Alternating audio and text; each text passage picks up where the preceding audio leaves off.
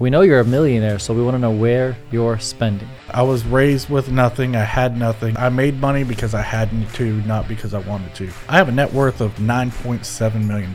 I could very easily make a mistake and the $500,000 I have in my bank account be dried up. He's like, little baby, I ain't got 100 mil yet. I can't chill yet. Are you selling certain assets today because you feel a recession is to come, interest rates will skyrocket, prices may go down? Do I think that we are in a place where it's becoming unsustainable? Absolutely. Was it somebody behind you kind of giving you this guidance or push of make sure of this, make sure of this? Everything that I have ever learned, I learned the hard way. But when I sold the property, I think I made $1.7 million profit. My guy.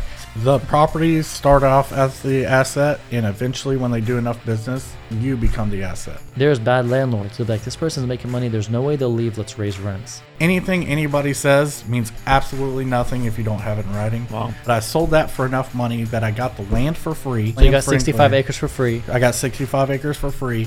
It paid for my house, and it paid for my shop, and it paid for my little guest house. My guy is living good. It's a good feeling to actually like wear something like this. But when I spend money on this, it's like, oh, this is cool, but now I want to go even harder. I purchased it in 2016 at $11,000 a door. 11 a door on a 24-plex? He's a cowboy. He's like, I see this, I want it. Yeah. I'm going to turn it around. And I was like, look, I do houses all the time. I had owned, at the time, 58 single-family houses. What's going on, everybody? I hope you're all having a blessed day. And today we have a beautiful podcast for you all with a special, I'm going to give it 3 times, a very special guest, guys. We got something going on good for you. And today we're going to give you the real estate gems. Okay. Now, before I get into this, for those who are new to the channel, we have a 5-letter word. And that 5-letter word starts with a V. Before I ask you, can you guess what the 5-letter word might be? Starts with a V? With a V. With a V. Oh, man. I'll save him. It's value. He's about to be thinking. It's value. He's going to say video. That's a pretty good guess. Yeah. It is value. If we don't give you value on this podcast, we don't want to be here. How far did you drive? About an hour? Yeah, hour to an hour and a half. Exactly, guys. He drove out an hour and a half to this podcast to make it happen for you all today. How far do you drive here? About an hour as well. Why do you live so far, bro? I didn't drive anywhere. I just walked from my master bedroom to the office. That's all I had to do. Life is good. But Jake's like, damn it, you do that to us. All right, guys. And today, I'm going to give you an introduction real quick on what we got going on. So for the new ones here, my name is Karam Khalil. I'm a real estate agent in commercial real estate and investor. We got Ben Wegman, who's a luxury residential real estate agent and business owner. And we got Jawad Dashti, who is a heavy real estate investor with an extremely interesting story. And it's Jawad Dashti. I say that in Arabic, by the way. You say you get that from your family too? Yeah, I always get corrected on how I pronounce my name. I never seem to do you go by Jake more than Jawad? I don't go by anything. I just want people to do business with me and give me some money. But yeah, people make a lot of jokes. I go by Jake, JD, Jawad. Nice, and that's cool. They're like, what do you prefer? I don't care. I just need to know that you're talking to me. Nice. I like that. That's awesome. And we're going to be talking to you guys about real estate investments, value add properties, how he started, how he's made millions of dollars. A very interesting story that led to a lawsuit where he was buying a commercial real estate property. It's a retail building, 6-unit retail building. And there's just so much that we're going to talk about. So guys, if you're busy with something or you plan to put this on the back end, don't do that. Watch every second because I promise you're going to get a ton of value. Now, for those on Spotify, huge shout out for you all. We appreciate you guys watching there. Well, listening there because you can't watch there. Yeah. So thank you for listening there. And those on YouTube, subscribe, like, and we're going to dive right into it. Oh, before I do that, we got a Discord channel. Link down below. Link is down below. Jake, join. for you to know this, that Discord channel is basically me and Ben in there. Any questions anybody has, we answer it instantly. That's what the channel's about. That's good to know. I thought Discord was just for Bitcoin people. So. Real estate people too. Real estate people too. Yeah, hey, now you know. He's like, crap, I didn't know this podcast about Bitcoin. Yeah. No, it's just we have mainly real estate people in there. They ask questions off the top. We give them a quick answer. Investments or in as real estate agents. So join that, guys, if you want that value. And we're diving right in. I'm going to get comfortable and I'm going to ask you the first question, which is, how in the world did you start with real estate, with in general your life? Where were you? How did you start, and how did you get to where you got to right now? It's kind of like a field question, but we kind of want some background of you for everyone listening. How far you want me to go back? Just when I started real estate, or 17 years old, delivering in Seagoville pizza. Yeah. Okay. Right? Yeah. So I used to get in trouble like a lot, and I used to blame my problems on everybody else, and I got put on probation, and my probation officer was pretty cool and would sit down and like level out with you and make you realize that the idiot was actually yourself. And he had a great way of doing that. And I was honest enough with myself to admit that a lot of my problems were because of me and the choices I was making. He had me live with my grandparents, and my grandpa's solution to getting in trouble was work so much that you don't have time to get in trouble. Ooh, that's good. That's when I started working in the plumbing field, and then my little brother followed my footsteps and started getting in trouble a lot. Crap. So I ended up taking care of him because nobody else wanted to deal with the problems. So I was... That's a big brother, right? Yeah, that's a big brother. So I was plumbing during the day and delivering pizzas at night to make the ends meet. What age was this? At that point, I was probably 20. Yeah. Okay. That is awesome. How old was your brother? He's 3 years younger, so he was probably 17. He was 16 at the time because I remember he was like couldn't wait to drop out. Which I can't hate because I dropped out too. So there you go. I didn't even finish high school. We got 2 dropouts. Yeah. This is getting pretty good, pretty quick. Okay, so we're listening. Which I'm not proud of, by the way, but it worked out for me for the best. So now, are you not proud of it because you dropped out and you didn't continue because you couldn't, or you're not proud of it from what aspect? I'm just curious. Well, I mean, there's a lot of people who are like schools for fools, and I'll tell you this. Every single thing that I heard in school, and I was like, "You're stupid. I will never use this in my life." I use it all. What? So even the Pythagorean theorem, y'all remember that? That was on my plumbing license test. Yeah. No way. Yeah, you have to know that to know the volume of water. I'm right? A squared plus B squared equals C squared? Probably. Okay, yeah. But you were a plumber, so you had to. Were you licensed? Yeah, so I had to get my master's license, which is 8 years. It's like getting a doctorate. You're kidding. So and you got it. Yeah, and I got it. And so that was on my test, and I was laughing. I was like, I need to go find my teacher and apologize. That's hilarious. Okay, so you were delivering pizzas at night. Now people say, like, I became a plumber, but let's take this off the top. I know plumbers who make more than doctors if you're a good plumber. Is that true? Like 200, 300, $400K a year? I was making good money, and I would get chewed out by doctors and attorneys where we would bill them, and we were actually very affordable because I had just started out. You're hungry and you don't value yourself enough yet. So there's the V word. And I would have attorneys that were like, I don't even make this much money. And I'm like, get a better job. Yep. So they're salty because a plumber's making more money than them. Yeah, but there's definitely attorneys out there that make way more. He just wasn't the right one. He wasn't the one. Sure. Yeah. Sure. Dude, that's hilarious. Okay, so you were making some good money and you became a plumber. So you were at 20 years old when you started. Was it 28 when you got your master plumbing license? Or what age was that? So I started the plumbing at 17. I got my first license at 21, which only means that you can be a plumber, period, at that license. And then it took 4 more years to get my master's, so that was 25. I did not know it was an 8-year process. You're basically insane. a doctor, so I'm going to start calling you Dr. Dashti. Yeah, so a lot of people don't know this, and I'm not trying to make plumbers sound cool, even though Mario Brothers, hopping in the pipes. But a plumber can kill more people than a doctor ever can. So the reason why licensing became so serious is because a plumber made a mistake, or a handyman made a mistake at a school, and a boiler exploded, and it killed everybody in the school. Jeez. That happened in Texas. And then there was a drinking fountain that was installed incorrectly at a sports stadium, and it killed like thousands of people. They're just poisoned, or contaminated water and poisons people. So jeez. I would have never thought of that. Do you still own a plumbing company, or did you ever own one? Yeah, I still own a plumbing company. Nice. So you're real estate and you do the plumbing aspect. Yeah, but I don't manage the plumbing company. There's people that manage the office. I do get calls every day, every other day, whatever, kind of like a broker would, where they got a question. But that's usually just like a 3-minute phone call. But you connect, you refer a ton to your own business. Yeah. That's awesome. Nice. Okay, so that business, it was making you good money. Is that what made you transition into real estate? Like, what's the transition to get into real estate? So I went from being homeless to living with my grandparents to starting the plumbing company.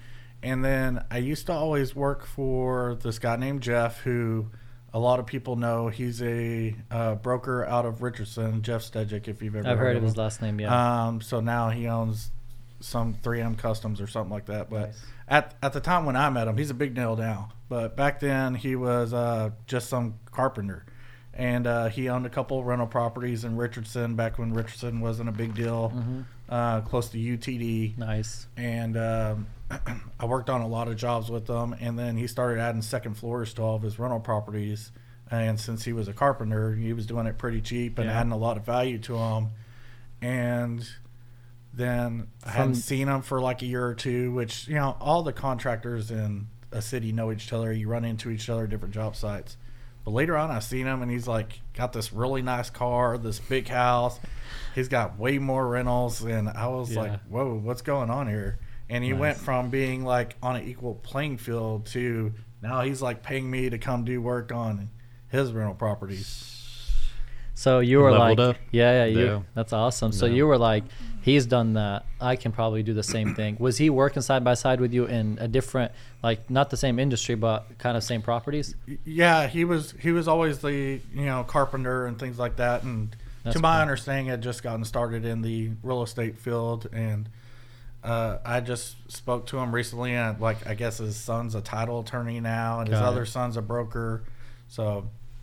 Do you have anybody in your family who's in real estate before you got into it? No. So you just was all you? Yeah, I'm pretty hard-headed and think highly of myself. So I was like, if you can do this, I can definitely do this. And I, you know, as anybody in construction, getting hired by all these flippers that won't stop bragging about how much money they're making. Yeah. And I'll tell you how little I knew about real estate at the time. I was like, if you could do this and y'all don't have a clue what you're doing with this construction, and I'm like, then I could do this. Yeah. But little did I know the construction has very little to do with real estate. It's so much more about the numbers and things like that. The deal finding and all that. But at the time, I was like, you don't know nothing about this. Yeah. Like, here's one thing, though, I needed to mention is, Jake, you wholesale, you flip, you have value add properties. I was just about to ask, what's his full capacity? I should have said that on the intro. So probably put a scene in the front as well. You wholesale, you flip, you rent, you have value add properties. I know you do cash out refis. You were heavy in residential, if I'm not mistaken, right? And are you doing a transition to commercial? I'm playing a lot more in the field. How heavy would you say you're in residential? Is there a lot of rental properties? Do you mainly just rent them, flip them? Do you wholesale them? Like, what's your... So in 2018, 2019, I don't know, before COVID, I'd say that at all times we were renovating 4 or 5 properties at a time that were either for flips or rentals. While I had a 24-unit apartment complex that was here in Grand Prairie. Nice. It was over by the new GM. Are you talking, you said the new GM? Yeah, where the General Motors. Oh, I got you. It kind of borders Arlington area there. Okay. We're right at the border. Okay. So it was over there, and plus I had... a 24-plex there. I would think that's hot. You're like 5 minutes from the Cowboy Stadium now. Yeah. Not and I'm bad. sure that thing is appreciated like crazy, huh? Yeah. Did you hold it or you sold it already? I just sold that. Oh, you just nice. sold it. I just Congrats. sold it right before meeting you. Wow. What? Like today? No. Oh, okay. before Okay. meeting- Gotcha. oh, okay. Gotcha. No. So I Nice. But purchased... still a good market, like 8 months ago, 100%. maybe. I 9 months purchased ago? it in 2016 at $11,000 a door. Okay. Maybe, I don't know. So let's say 10, so $280,000 maybe. Yeah, somewhere around there. 16,000 a door, somewhere in 11 a door on a 24-plex? Yeah, well, so at the time I was getting 20 units, and so I was getting 20 units, and I'm telling you they were bad. Okay. Like, I don't know how well you know that 180 area, which now is getting. I'm familiar with it. Are you're but- close to Jefferson? Mhm. Okay, I know where And you are. so, whenever I purchase it, and slap me if I say something I'm not supposed to say on here, but it was all out of 20 units.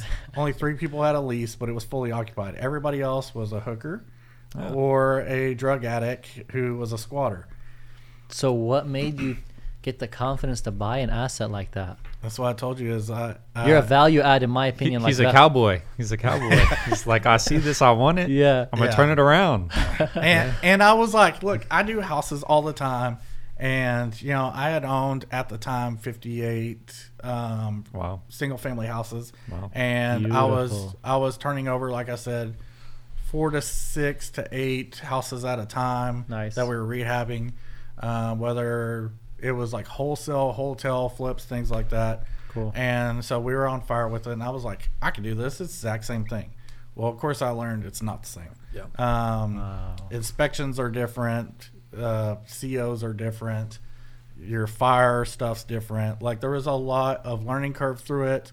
But when I sold the property, I made a little over I think I made 1.7 million profit. My guy. So There you go. That makes me feel good. Man. I don't want to trick anybody into thinking this was easy. Yeah. It made me Of feel course- good of about the course it's number. not. Yeah. Yeah. Okay, let's talk about it. 2016, you went and you bought it. Let's say you spent 260 to 280. It was a beat down property. You Yeah. had bad leases. You had to do so much renovations to it. It was rough. You had random people squatting in it. They were doing bad things. 2016. What's But- the time frame of remodeling it? But remember, that was 20 doors. So how it became 24. Oh, how did it become 4 more? So I was out there.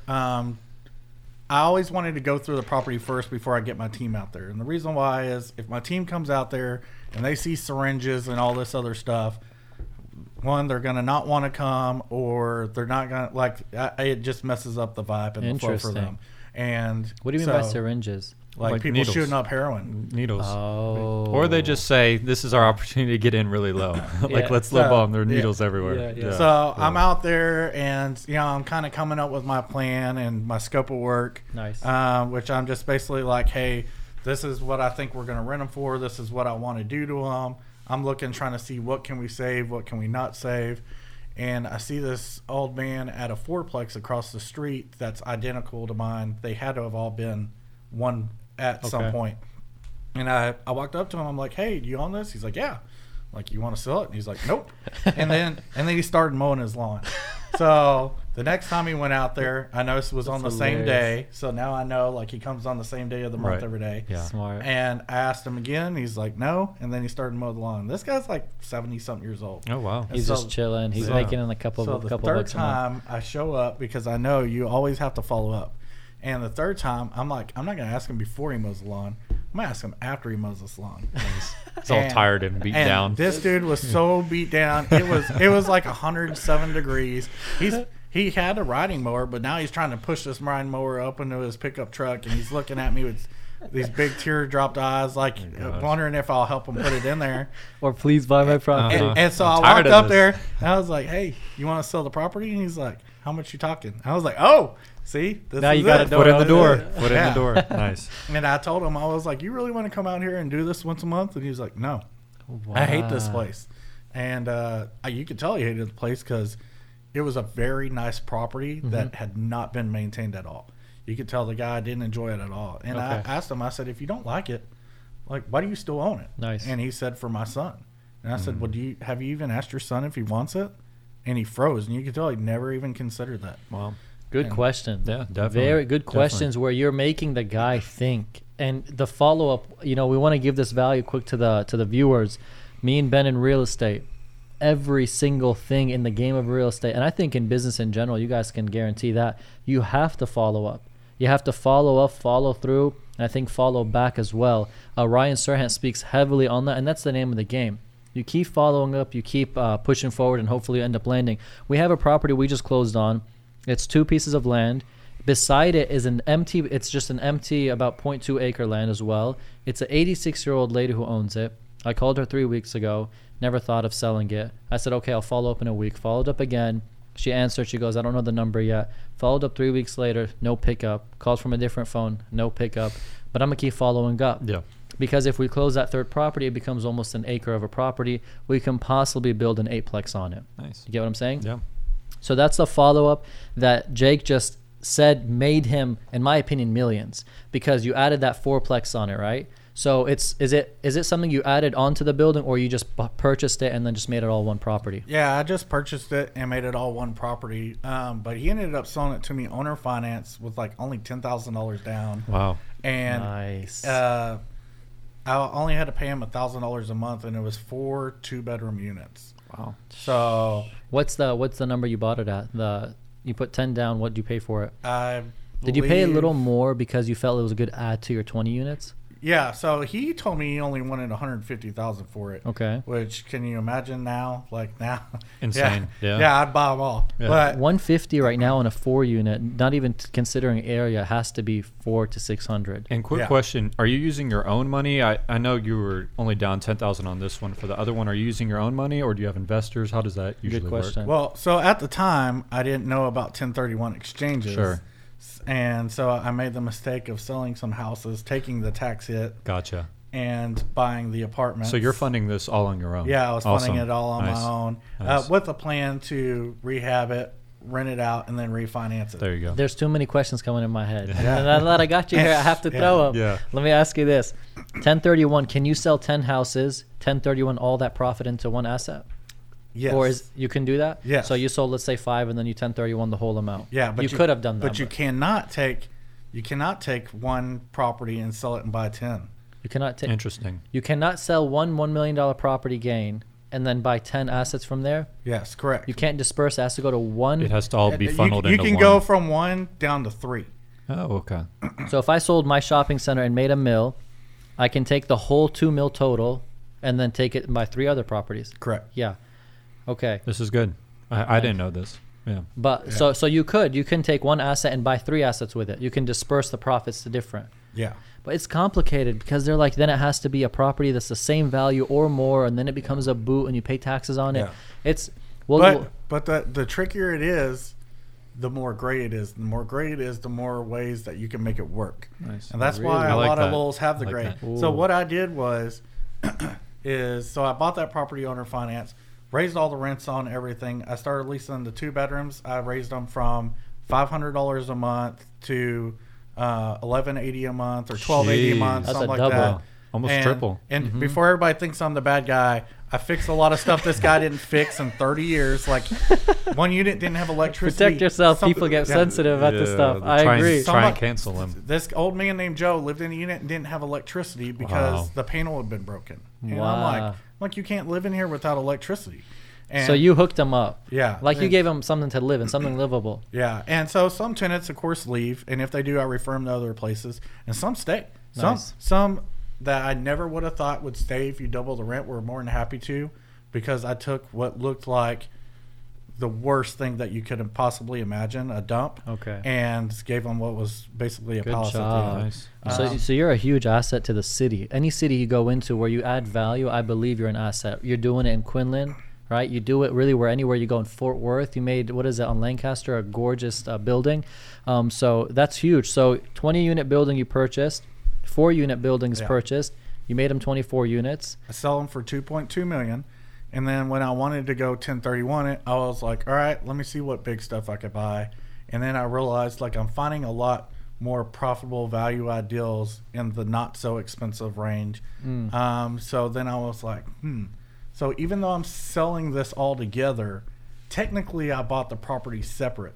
So technically, since I bought 3 properties separately on 3 different parcels and deeds, Okay. can I not turn each 3 into 3, which means I could 1031 into 9 properties? And so my 1031 company said, yes, you can do that. And so That's huge. Oh. That is beautiful. and so that let me take a little over $1.5 million and purchase a lot more properties. How much was the renovation? A couple $100,000? I believe You say you're in at 250 plus 150. You're at 400. You probably put 2, 3, 400. I think I know it was like $7,500 a door. So you do the math. 7 What is on that? 20, so like 180 maybe 180,000. Probably 250,000. Was when you made that 1 to 1.5 mil profit. Could you say that was your first $1 million profit flip? Yes. Okay. When you made that, you made it in life. Is that what you felt? How you feeling? How you feeling after making? I don't feel anything because Wow. for those of you that don't know, I will be the only honest person to tell you I love that it. you never get to touch the money. You never. Yeah. You never. Yeah. And I even asked my 1031 lady. I was like, I know I can't just touch the hold money, it? but yeah, can I just take a picture with it? Yeah. Can I go to the bank? Which This first off, is so funny. if you've ever gone to a bank, Yeah. I don't know if you've ever tried to pull out money, Like but, 250 or but something, or 200. most of them don't even have $10,000. Yeah, in it. yeah. It's crazy. Yeah. And if you try to, they're like, fill out this form and let's make sure you get audited if you fill out this form. Well, they even tell me, like, one time I tried to get $20,000 out to buy a car, and they were like, we don't have that. Like, we have to order it. Yeah. And You have to like call way ahead. Yeah, dude. At one Yeah. time, I had to hop banks. I actually had to hop Yeah. banks for a quick deal that I needed to do. That's I what I had ended to up do doing. that to buy a new watch. I had to hot banks. Yeah, my guy was like, I want cash only. I was like, okay. That is Yeah. hilarious. But no, That's I've too never had funny. $1 million in my account. Wow. I've never got to hold $1 million in my hand. Not yet. Not on- yet, right? On average, I keep $500,000-$600,000 in my account, and that's Something that's light. that's for cushion. Yeah. But I've got to have that. Like, It's because like, you never would know. you consider that reserves? Yeah, absolutely. Do you define every bank account for every asset in its own reserves, or is it just your personal or your business? has all So in my books, I split everything up to the penny to the building. Nice. Which accountants love. Everybody else says I'm crazy. They're like, nope, just throw it all in there. It should just be a drop in the bucket. They're saying throw it in one bank? Well, What are they? they're saying just put it all towards like your properties, 2- properties. Okay. And I don't do it like that. So anytime somebody buys something, I'm like, hey, we spent $14.32 at Home Depot, and it went towards this property buying Nice. this. Good So job. my accountant Yeah. loves that. But then I can pull reports at any time, and I know what's performing, what's not. And I love that. Because sometimes, I'll tell you right now, I had properties where I'm like, I will never sell this property. I love this property. And then I go run my numbers, which I do every single year when the new tax, property tax comes out. I rerun all my properties. And sometimes I'm like, the one that I thought I would never sell ended up being my worst performing one. And, it's still great performing in industry standards. Okay. Sure. But it's not. You have a different performance level. Yeah. Nice. And because you don't think about turnaround or things like that. So 2- Properties. Tell us a little bit about that. I know that's your company. I know you have 2- Properties, 2- Home Buyers. yes. And then how do you like define these two? What's the differences with them? 2- Properties currently is the rental company. So Okay. Is that where, like, let's say, like the 50 plus homes are in there? correct. And then you have 2- Home buyers, which I did separately. That's for all the wholesaling and flipping. okay. I just wanted to separate the liabilities. Nice. Nice. Yeah.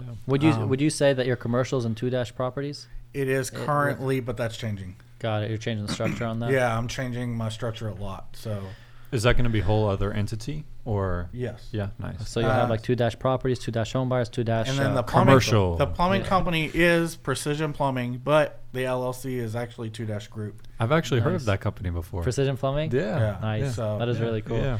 I've reached out to them also for personal work, for flips and such like that. This is so crazy. This is Yeah. so much value. I like Okay, it. so you made a nice flip, made some good money. You never felt it, so you didn't really feel that you made that much money. Yeah. Did you find an asset to relocate it to? Yeah, I found multiple. Because you could do up to 9, right? Yeah. Nice. Yeah. So one of them is the property where I met you. Nice. We need to it's- talk about that story. Super Yeah. funny story, and it was a really good deal. Yeah. So that was the 6-unit in Fort Worth, and I don't know. Did we know each other before that? So let me give you guys the scoop, the inside scoop. Let's We hear need it. to have like an inside scoop series. So there's a property on the market in Fort Worth, Texas. We're not going to get into all the details of it, but you were interested in buying it, Yes. right?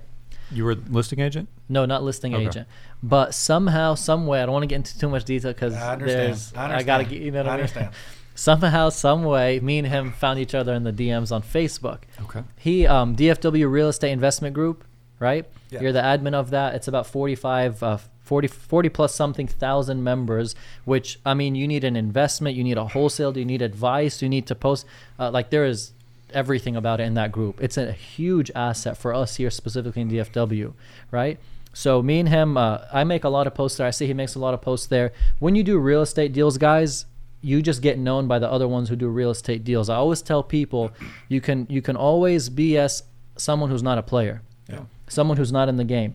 But the people you need to impress are those in the game. But you can't impress them because they'll sniff you out real quick if they find out that you're faking it, fake it till you make it type of thing. So I've seen him make a lot of posts. I've made posts, and then we just ended up being in the DMs. I ended up representing him on the commercial purchase, which it was literally like, hey, can I represent you? He's like, sure, just get me in the door.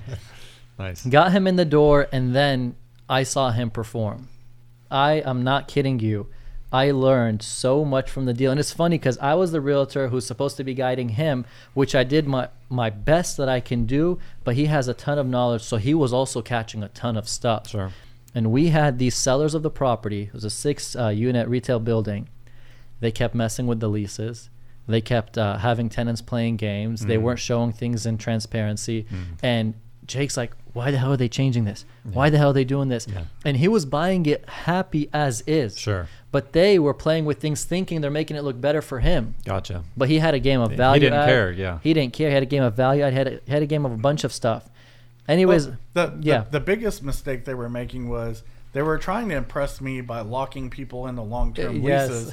But when you have value add and you can double the rent, Sure. I don't want these people in 5-year Literally leases. doing the opposite of what I want. Yeah. And the more I told them to stop, the more they were doing it. Oh, gosh. And it was becoming a headache. And I do want to correct you on something. okay.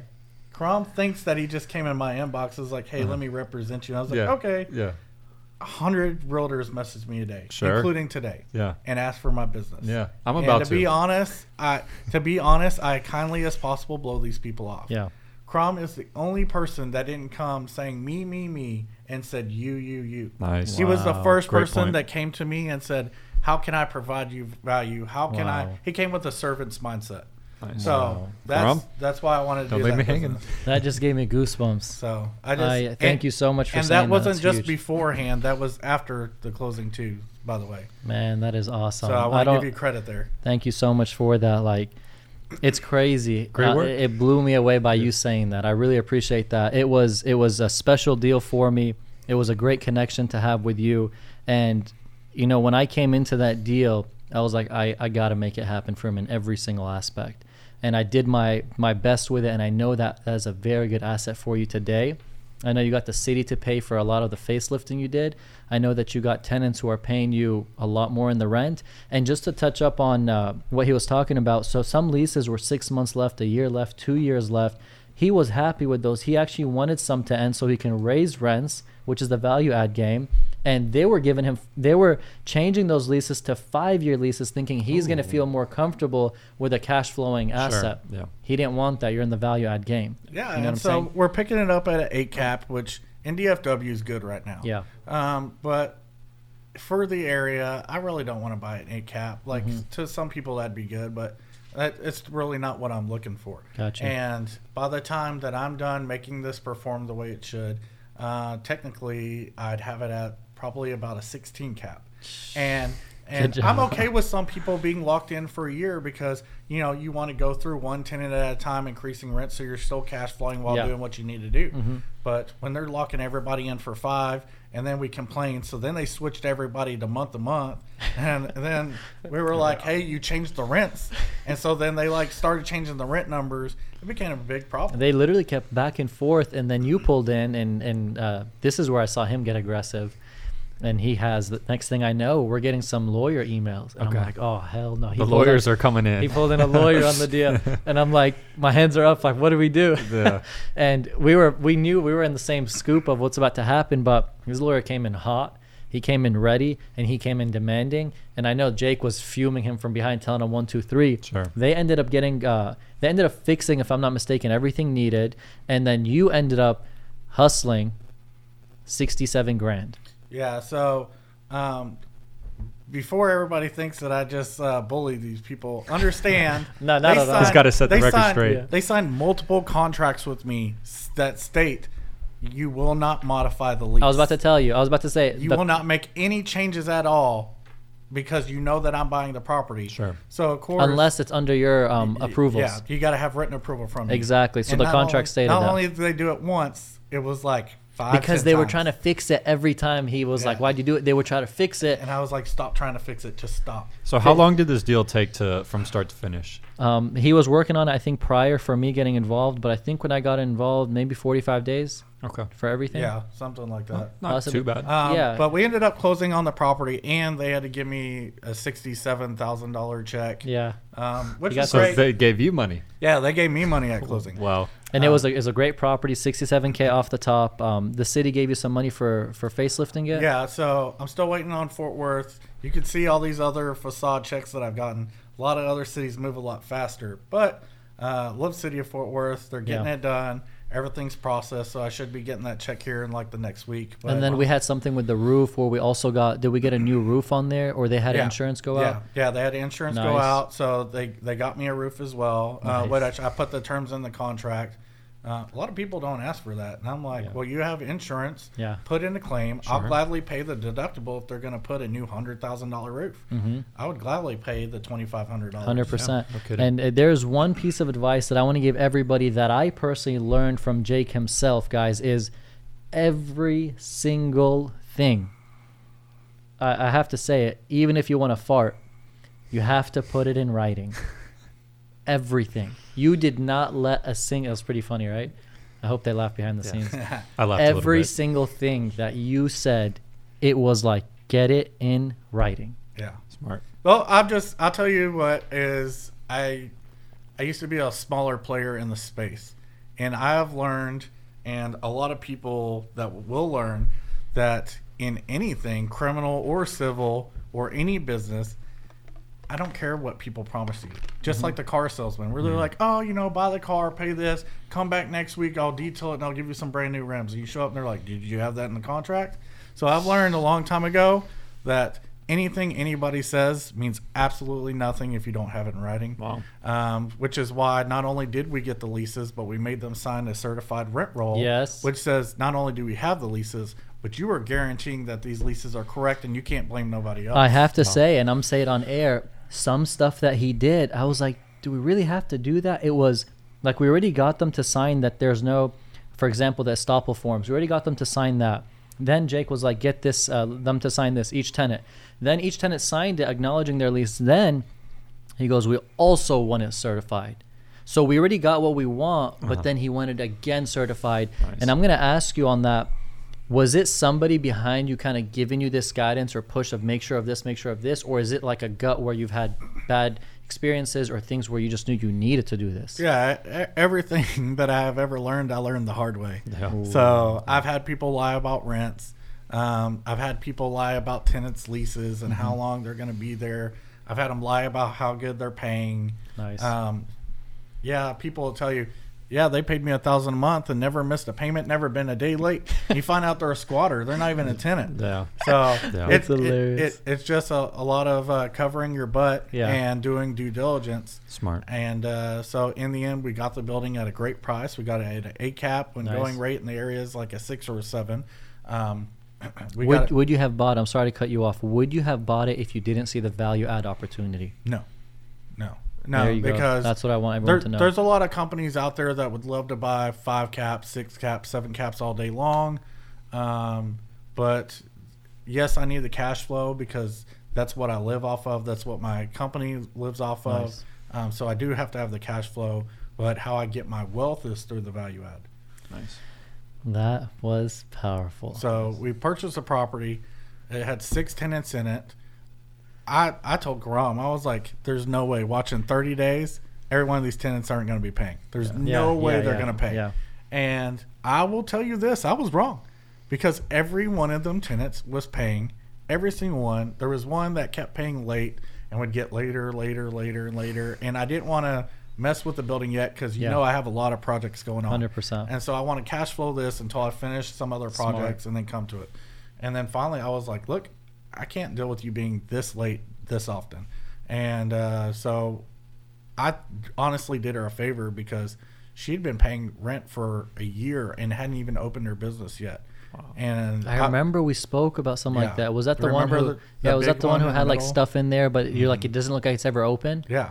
And Oh. so Luckily enough, I got the cash flow the whole time, but Good job. she turned over the keys. She was heartbroken at first, but everybody agreed later on, including her cousin, who was another tenant, that it was really in her best interest. Nice. And I ended up leasing that without doing anything to the inside for double and turning it to triple net. Now, one thing that I want to touch up on is you were talking about you converted the lease to a triple net lease, which I want to give some value also to the audience watching. Prior leases, I think they were gross leases. Correct. Right? Gross leases in general, guys, for those who don't know, essentially the landlord wants the least responsibility, right, on a property. You don't want to have to deal with if property taxes go up. You don't want to have to deal with if there's common issues on the property, if insurance goes up, all that. So what you prefer is a triple net lease. A gross lease, you have to inherit the problems or the cost that goes up. A triple net lease, the tenants take all those, right? So if the taxes went up on the building 10 grand next year, all the tenants are going to have to do that on like a pro rata share. They're all going to pay those expenses. So were all the leases converted to triple net from that building? Not yet, because I still have a lot of those tenants. I'm just now working on transitioning through that. Like I said, you don't get worried. I'm sorry to cut you off. You don't get worried when you pay what you paid, and then the city says, "Oh, you bought it for X amount." Then they go and they raise the taxes. Then you have to take that hit on the taxes, and it messes your cash on cash and your cash flow. That's something you got to worry about. But if only the government actually paid that much attention to what the government does, then it would work that way. Yeah. But I would trade all day long for the government to be that good at anything. Really? Wow. But because I thought when a deed falls into the system, they get an alert. Hey, this property was sold. They'll look at the deed. They'll try to get the price, and then bang, here's a new valuation. Yeah, of course they're gonna know what I bought it for, which is why a lot of times whenever I'm selling a property, people are like, "What are your property taxes? How much you pay on insurance?" I'm like, so weird that you asked that, because that's not what you're gonna pay. Yeah. But that's a whole part of learning as you grow. That is huge. Touch on that a little more, please. So someone buying a building. So if some grandma bought a building 70 years ago and her property taxes are based off of the county not doing a great job increasing taxes over time. Okay. Then like on that fourplex, I think the guy's taxes on the building, they were valuing the property at $80,000 for a fourplex. Wow. And that's just because the guy's never done anything with it. Well, I know whenever I buy it, they're going to be like, "Hey, this new guy bought it. What's the purchase price?" If I pay cash for it, then they don't have to know what I bought it for, but then they're going to go out and guess themselves. Yep. So we already know how that goes. Good job. So whenever I run my numbers, I run on base off of what I think they're going to pull comps at. Very, Good very, point. very, very good point. Yeah. So I bought a triplex, and this triplex was purchased in 2018 or 19. Paid for it $300. It was valued it was a triplex. Each unit was valued at, I think, 45 or 50, right? So you talk way about under. Yeah, way under. And I bought it way under market. Its real value was 150, 160. So I was like, I'll make 150, 200 on the deal. Went in there, rents were 700, 800 per unit. Gave them notices, raised it. Some stayed, some left. I remodeled the ones that left, refinanced, did a cash out on it. And then I ended up selling it 8 months ago, maybe. Okay. So did the cash out. So here's a funny story. I called a guy. His name is Ben Mala. I know of Ben. I don't know Ben. You have I know to. of Ben, Ben. you have to. Ben's a good name. Yeah, Ben, yeah. So Ben Mala is worth $250 million. YouTube channel, heavy guy in the hotel industry. And he had this option where I follow him when he had like 1 subscriber. And I love him, his personality. He knows the game. He's a player. He actually does it. So I saw that he has a $250 for an hour phone call or 30-minute phone call.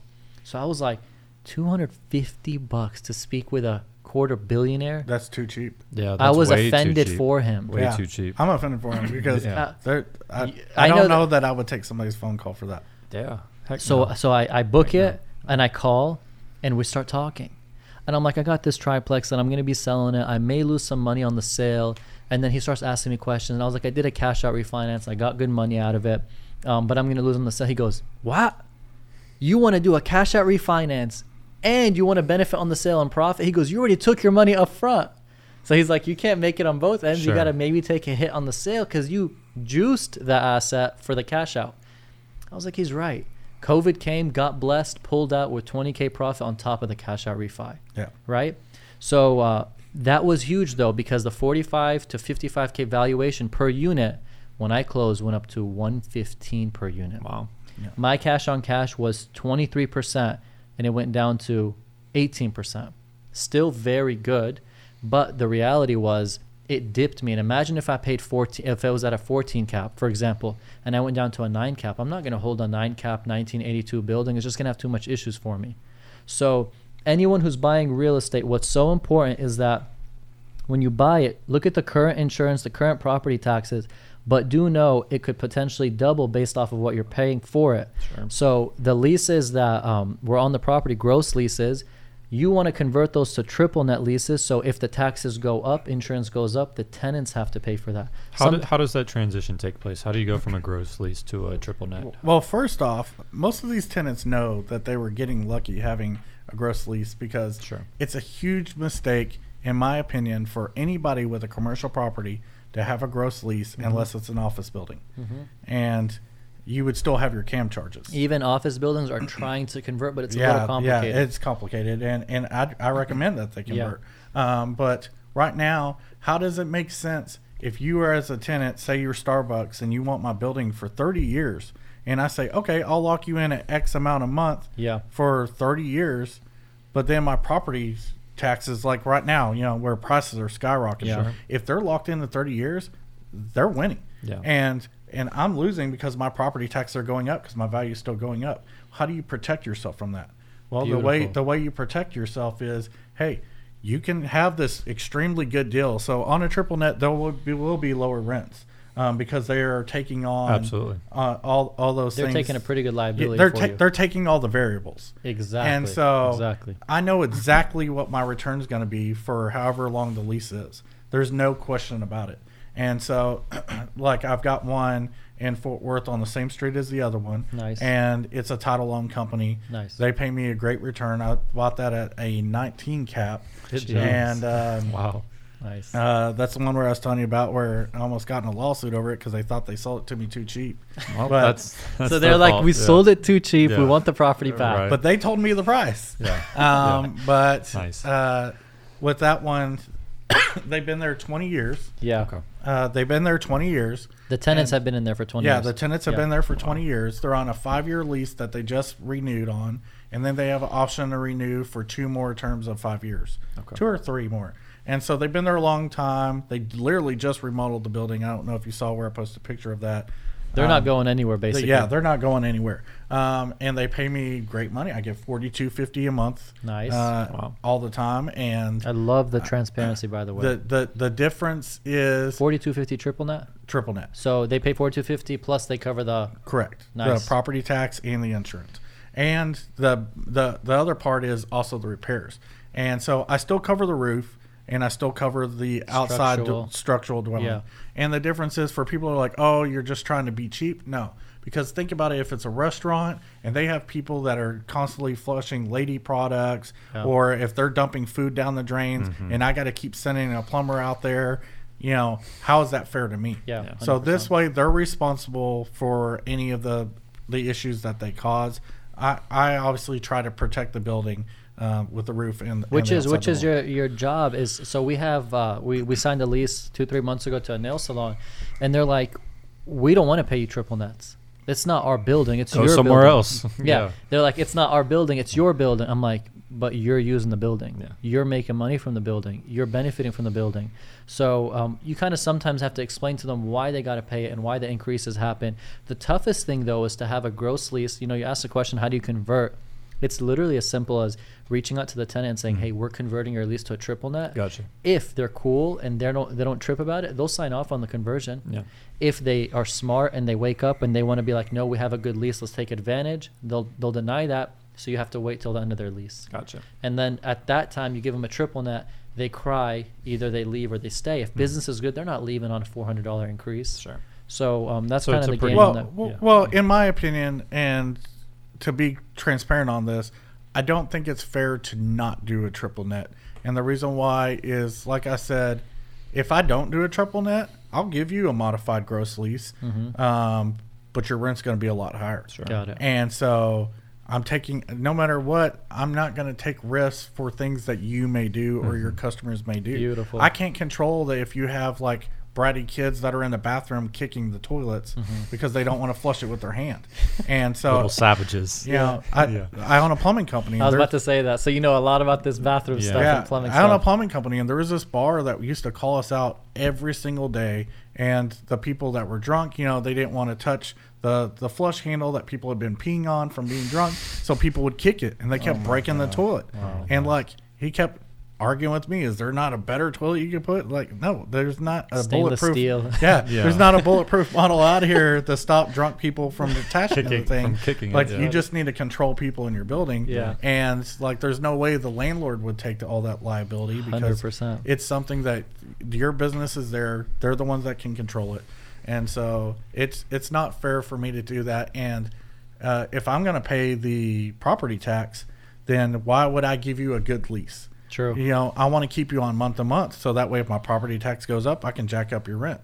But you don't want 100%. that as a tenant. You want to be on a long lease. You want to be on a 3-year or 5-year. You want to be stable. Yeah, you want to be stable. Well, the only way that I can do that is if you're covering the property taxes. See, and these are Crazy things you stuff. only learn through experience. Like I would never think about people So- kicking the toilets and all that. So the triple net's not just fair for the landlord. It's really the best way for both because no landlord's going to give you a good lease without it. yeah.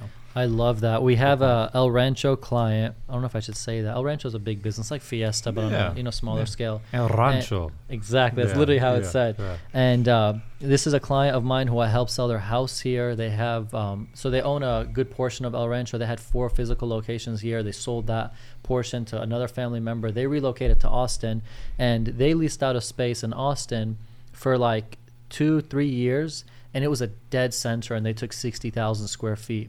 As soon as they got in there, tenants started to flock. Wow. Attraction, right? You get an Yeah. anchor, and then people start getting attracted. So the whole center leased from a dump to 100% lease.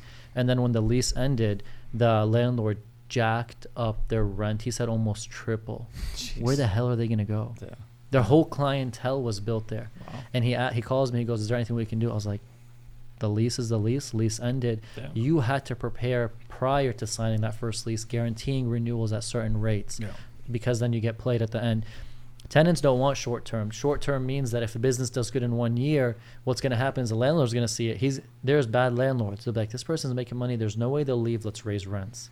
They take advantage of them. And see, I try to educate. I find myself trying to mentor my tenants a lot too because I'm a business owner. Nice. I try to help them with their business, but a lot of times my tenants don't want a long lease, and I'm like, well, how long do you plan on being there? And they're like, hopefully forever. And I'm like, trying to explain to them, well, you're making a mistake because the longer the lease, the more you're protected from inflation and everything. Yeah. And a lot of times, sometimes they get it, and sometimes they don't believe me. So Because you're at the landlord aspect, so they're probably like, this guy just wants to make money, but you're coming in as being honest with them.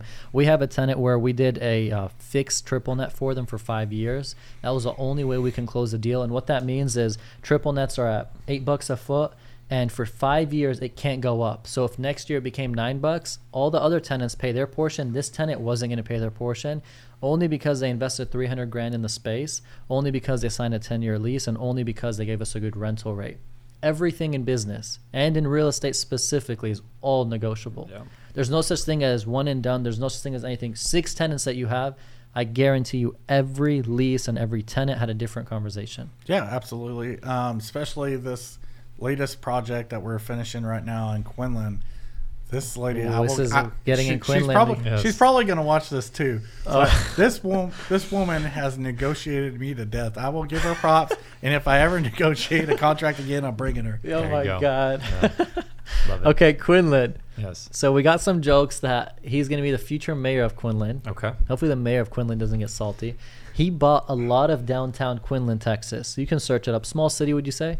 Yeah, it's a small city. However, it's on one of the largest lakes, and it is Lake Taquini or something like that? Tawakoni. Tawakoni. Yeah, Lake Tawakoni, and it is the #1 fishing lake. Which this lake's huge. Let me explain. It's bigger than Lake Lewisfield, and it's the size of Lake Ray Hubbard and Lake Lavon combined. Oh wow. That is And interesting. It's the #1 fishing lake in the United States. How have did they most of not the bring tournaments much there. development there?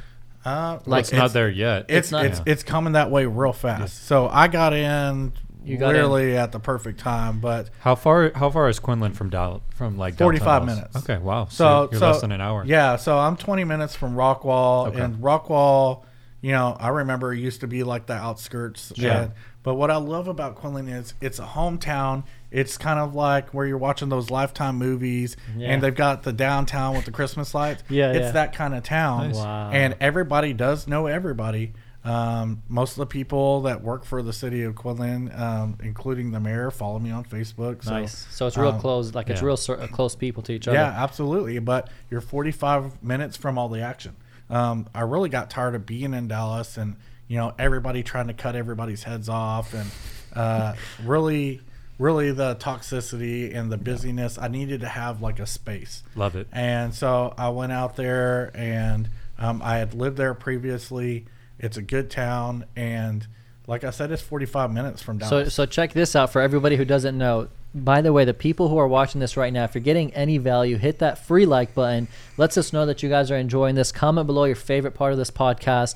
And those listening on Spotify, we appreciate you still listening. Now, people love this about me. Let me tell you why. I take juice out of the people on this podcast. So me and Ben would do podcasts every single time. I take a lot of insight from him and like information out of him that he doesn't really maybe voluntarily give. You have to kind of like take it out. So people enjoy that because they would like to know more about him. And then I'm going to do the same for you. So you purchased, let's just say plus or minus 10,000 square feet in downtown Quinlan, right? Are you able to speak numbers on that? Yeah, like, yeah. How much did you purchase the 10,000 square feet? So I purchased... Commercial building, by the way, and it's multiple buildings, right? Yes. Okay. So I purchased 5 buildings, which is almost half the entire south side of the downtown. Nice. Yeah. And it's a beautiful downtown. It really wasn't. And then when I moved out there, man, like I said, it's all coming that way. So a lot of things change fast. Did you buy that in the intent of like, okay, this is a beautiful area. I live here. I know that there's demand. I want to make this downtown in the city better. Yes and no. So it really wasn't a business play. It was not. And, I've had arguments with some people in the town about that because some people think that I just came to make money. Oh, it wasn't a business play. It was not a business play. Ooh. So I live in the area, and if I want to get a cup of coffee, I have to drive 45 minutes some direction. Yeah. And don't get me wrong, there's a lot of business in our town, but there's not a Starbucks yet. There's all the big box stores, Walmart, McDonald's, Burger King, all that good stuff. Which those are almost the standard. Like you can get that almost anywhere. Yeah. I don't think a city's made it when they have that. I think that's just if you They've got made it once they have a Chick-fil-A.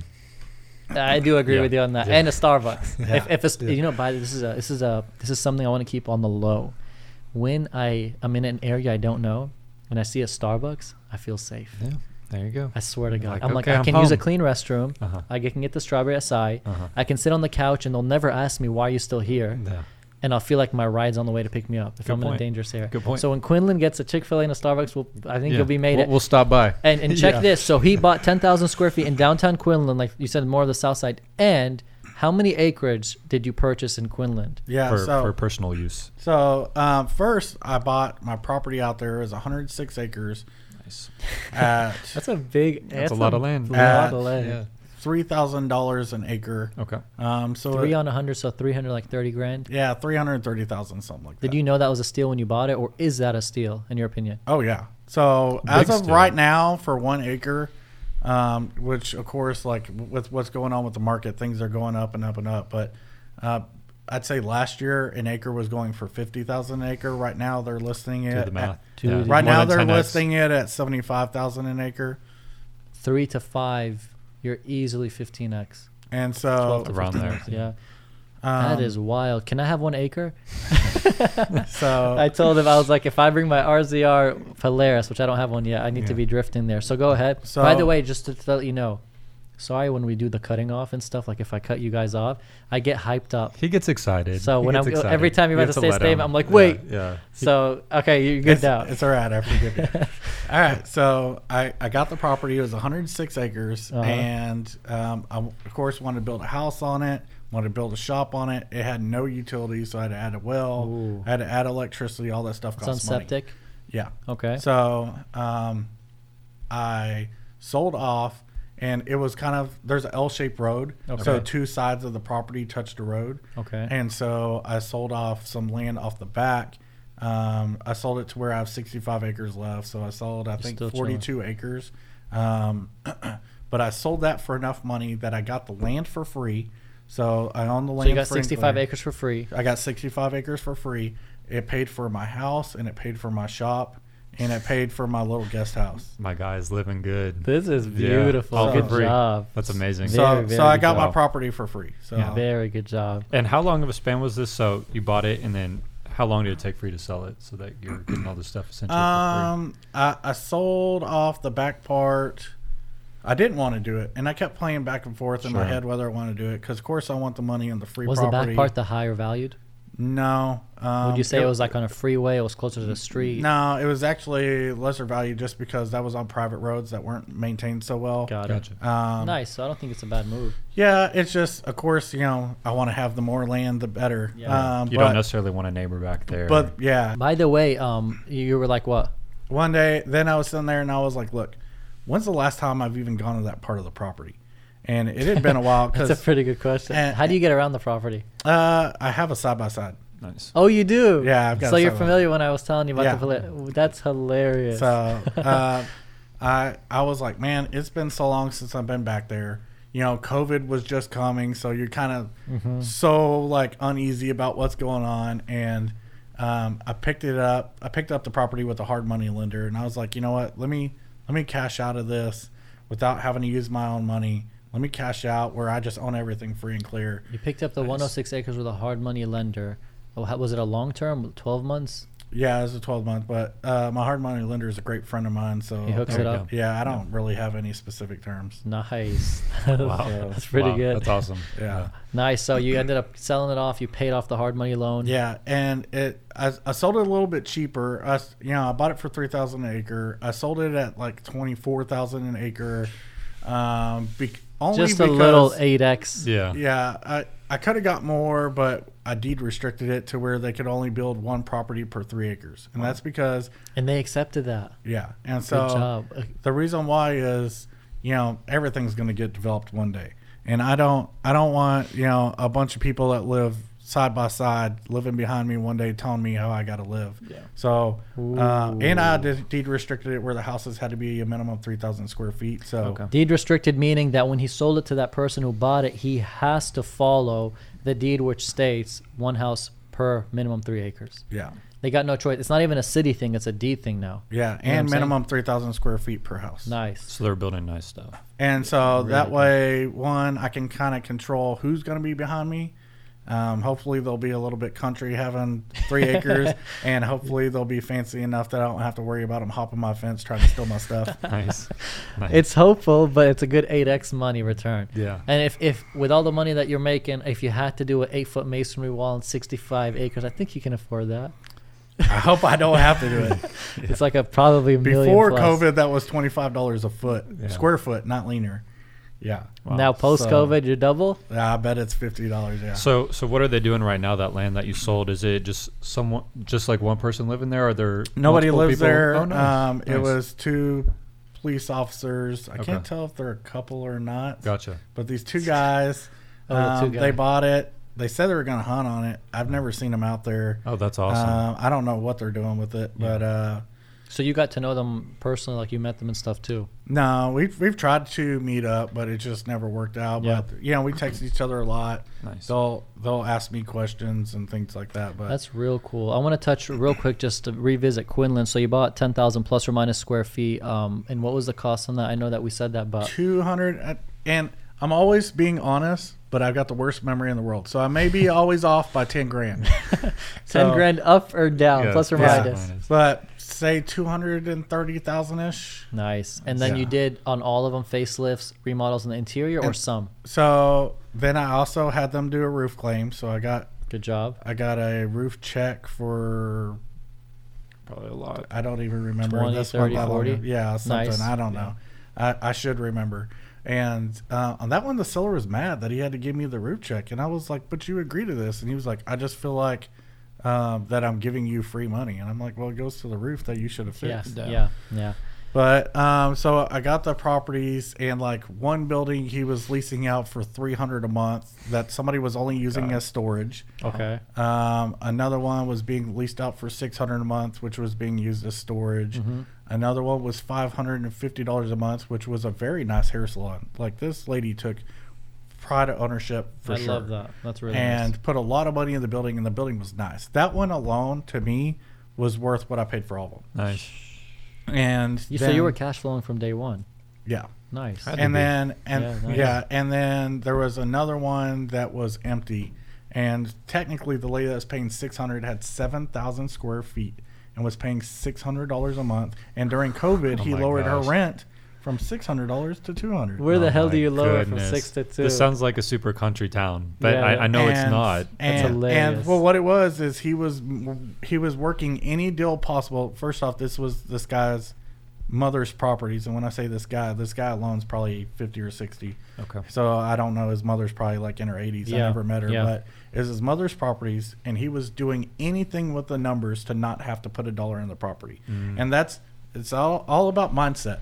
And people, hey, I don't want to spend this. I don't want to spend this. I don't want to spend this. And I had that same mindset too before I got into business. And then I learned that as much as all these people going out there and telling you save money, be cheap, works whenever you don't own a business. When you own a business, I've learned spend the money and get the value out of it. Beautiful. And Nice. one of those buildings alone had a roof leak that leaked so bad that you could open a tub wide open and it wouldn't leak as much as this roof did. Wow. And this guy would just lower rents. And I'm like, you could have fixed this for literally $500. It's crazy how some people run their business, man. I agree. I agree. a If million it percent. cost me $1,000, I could have got my money back in the first month of having raised rents. You'd call those guys slumlords? Would you relay them as that? That's what other people would call them. Yeah. I'm not going to call anybody He's a anything. nice Have you guy. been called a slumlord before? I have been called a slumlord before to my contractor as he was fixing up a property. So What? nobody said it to me directly. Oh, okay. Somebody, because we buy properties that are distressed. Yeah. And then when I buy the distressed property that these people lived in that looked like trash for 20 years, and I'm trying to fix it up, I'm the slumlord. And I'm like, but I'm the one that's fixing it. Yeah. The landlord that owned it for Never 20 touched years it. and never fixed it, he would be the landlord. Yeah, I bought it, but I'm fixing it. Yeah. Makes no sense. Yeah, it makes no sense. But That's hilarious. So let me ask you this. What's the cheapest property you've ever bought? I mean, I'm scared you say like $1,000. well, it depends. So I actually picked something up for free. if you understand subject to properties, Okay. I did purchase a $180,000 house by taking over a $48,000 note by giving this guy $4,000. Wow. So you paid $4,000 essentially, and then you paid the monthly mortgage. Yeah, over him. I paid Jeez. $4,000. Took over his $390 mortgage. It already had a tenant at paying $700. I replaced that tenant with one that was paying $1,800, and it had $130,000 in equity. So I paid $4,000 to get $130,000 in equity. So pretty much he's just getting out of a bad situation, getting a little bit of money, and then you're taking it over. Yeah, Yeah. that guy was in bankruptcy. Gotcha. In So the simplest, you came to in the save the day. Literally, in the simple. People don't get this. Investors, at least most of them, are good. They're doing good for the city and for the person who they're buying the property from. They just seem bad because everybody hates people who make money for some reason. Well, and that was an investor that I bought it from. Wow. So he had owned Was he a multiple wholesaler? properties. No, he owned multiple properties, and he had a business. And I don't know the full understanding of what went wrong, but a lender connected him to me, and was like, "Hey, this guy can help you." And like, don't get me wrong. Yeah, I got $130,000 in equity, but this guy probably had already gotten his return plus some. True. Sure. So, True. And in the simplest way, subject to, how would you explain it? Subject to, basically, I do not take over. A lot of people explain it wrong. They say you take over the loan. I didn't take over the loan. The loan stays in his name. You just cover his cost. I just pay the bill. Yeah. Gotcha. And so I changed the card on the auto pay to me. The difference is the deed goes in my name. So I own the property, he owns the loan. Nice. And so it puts him at a lot of risk, which is why I don't teach this process to a lot of people. Okay. There's a lot of people that go out there and teach it to people. You could really destroy some lives. Yeah. Wow. But I don't want to do that. Dropping gems. That's huge. I would, yeah, because they take all the risk. Yeah. I take zero risk. The deed's in my name. I own the property. If I don't make your payments, it destroys your credit. Doesn't hurt me But at they all. can they can come because it's superior lien and foreclose on you, and you just pay it off. Correct. If I'm not mistaken. Correct. Okay. Yeah. But I don't like to teach it to people because of what other people could do. But I'm going to do the right thing You're gonna do the because right- I want you to refer me to the next person, to the next person, Love to the that. next person. Good job. That's huge. So you guys are getting that wholesale value, the commercial real estate value, the value add value. It's too much value in this podcast, Yeah, right? man. But 5-letter word. That's awesome. But That's great. to go back, you were saying what's the cheapest property? I also have It's coming back to him now. I have a Yeah. commercial property that I'm under contract right now to sell. I bought it for $25,000, and let me tell you right now, it's 1,500 square feet in downtown Terrell. The lot value alone is worth more than double. Nice. 1,500 square feet. If you get 10 a foot, 15 grand a year on 1,200. You cash flow. If you're netting 800, you'll make your money back in a year and a half, maybe, Yeah. just as is. Yeah, Pretty good. Well, the building's rough. I mean, Oh, rough. okay. How much do So, you think you got to put in? I mean, if I really wanted to go cheap on it, 40 grand. If somebody really wanted to make it like a perfect building, 100 grand. So 125 all in. Yeah. That's a commercial building. But I've already had somebody immediately say, "Hey, I'll give you 1,500 a month if you can give this to me in any condition where I can get a CO." Wow. Good job. But I bought it for 25 grand. I was going to fix it up and lease it out, but the city is so difficult to work with. They fought me every step of the way. I made beautiful plans. I mean, I was going to make this like the gym. Wow. And Why are they giving you pushback? so Terrell is not the nicest city, but it's a huge city. Okay. I mean, they're a lot bigger than people think they are. I would think so. They're getting a lot of new developments out there. They got a lot of brand new A class getting built out there. Really? Yeah. I had And- 287 acres for sale there for 2.5, and then the owners took it off. They have it just as ag exempt. Where was it?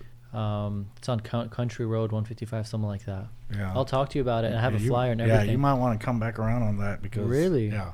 Are We- they we worried? had go ahead. Go ahead. You're We fine. had offers from people who wanted to do who wanted to grow what do they call it, marijuana and stuff on there, because they were like, it's getting legal soon, so they were trying to buy it, hold it, and then do that. Sure.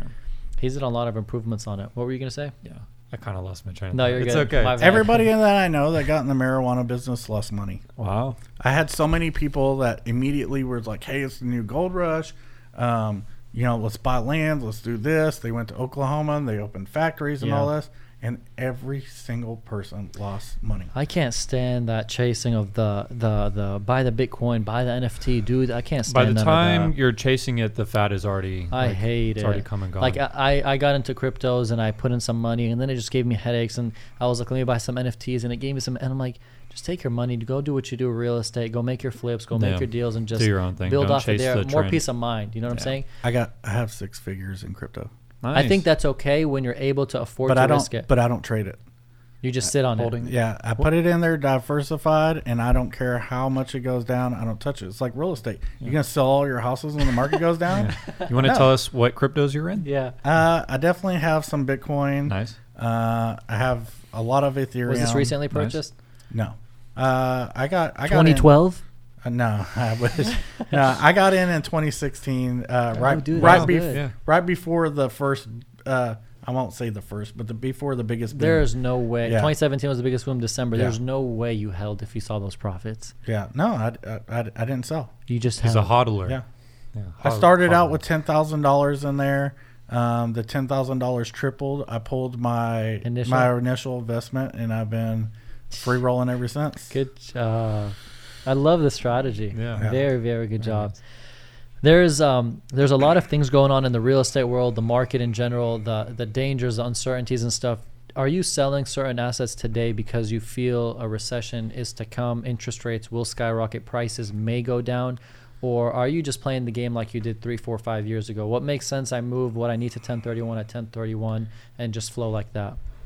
Or do these news and articles and market shifts make you worry? Or is it a mix of both? No, I don't care about the news because the news is only out there to make people react. 99% of it's not true or exaggerated. Yeah. Everybody who's in the space understands where the market's going. Do I think that we are in a place where it's becoming unsustainable? Absolutely. But so was California. California. So was California. Yes. Okay. So California was a Republican state. It was very affordable, and people flocked there. And, for the past 40, 50 years has been growing. It took 50 years to pop. We've only been really, really booming for 10 years here. This is pretty scary what you're saying, because you said something about that, where you said we've been the hidden gem. Yeah. And you know what I'm saying? Yeah, we have. And you said we're only getting started. Yeah. Yeah. And so I think that we have a lot of growth. Where I'm getting nervous is we are bound to become a blue state, which is going to change a lot of the politics. And when I say that, I'm not talking about abortion and drugs and all that. I don't care about any of that. Just it has nothing business. to do with me. Just business. Yeah. And I want to do business in a red state. Ooh. And so I want to do business in a state where I know that I can evict somebody that doesn't pay rent. Yeah. And so even if you are a Democrat, even if you have voted for Biden and Obama, I promise you do not want to own rental properties in a blue state. Interesting. So This is hilarious. Yeah, it has nothing to do with the presidents. Yeah. It has nothing to do with the governors. It has to do with whether or not your money is secure. Has to do with business. Yeah, it has to do with business. Yep. So I don't care about the politics stuff. You'll never see me wear a Trump shirt or a Biden shirt. You'll see me wear a two-dash. I was about to say that. Yeah, but wear a you'd two-dash. wear a his two-dash brand. shirt. Yeah. That's People awesome. make fun of me because I'll even show up on a first date wearing a two-dash shirt. Really? And they're like, you didn't want to dress up? And I'm like, offended. I'm like, you don't think that this is I'm me like, dressing this up. pays my bills. Yeah. Yeah. This is the most My guy. expensive embroidery that I could ever Yeah. get. I think you should get a custom suit and two-dash it all on the interior. Yeah. Can we make that bet? You know what bet we have right now What's that? is when this channel hits 10,000 subscribers, Ben put a bet that I have to go buy a Rolex. Yeah. I'm telling you, he needs to step his watch game up. So He's telling me I have to do that, so I have to jump on that. And we're gonna dive into cars, watches, expensive things. We know you're a millionaire, so we want to know where you're spending. So what's your thoughts about buying luxury items, I guess, in whole, like watches, cars, and that stuff? Well, I can tell you this. My last truck that I had was a 2008 Dodge Ram that people clown on me every day because they're like, when are you going to sell this truck? Okay. And one, I love the truck. Okay. Because in construction, in real estate, there's construction. Yeah. And with construction, where people are like, oh, you got to have a good team. You're doing too much. Look, I got an amazing team. I have a lot of people on my team. But if you're telling me that I can make an extra 10 grand by my guys staying on the job site and me going and grabbing something for them so they don't have to stop what they're doing because it's going to kill some kind of deal, or I might fail an inspection, which holds something up and might cause a problem, I'm going to go get it. Nice. I have no problem. I am not that fancy. Don't forget, I ate at Poncho's. Yeah. So, for those of you who know, that's a really bad Mexican buffet restaurant. Nice. If you eat at Poncho's, then we get the point now. Yeah. So, as much as I'd love to own a Benz, Come on, though, you got the money, and I you won't do. even feel it. I promise. And you said, okay, so what do you drive right now? So Give us a scoop on that. I just got me a brand new Ford Ranger. Okay. Okay. Which is How much does that run for? they're at 45.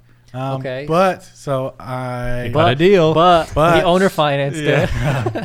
I wanted one. First, I wanted to go get a Dodge Ram. Okay.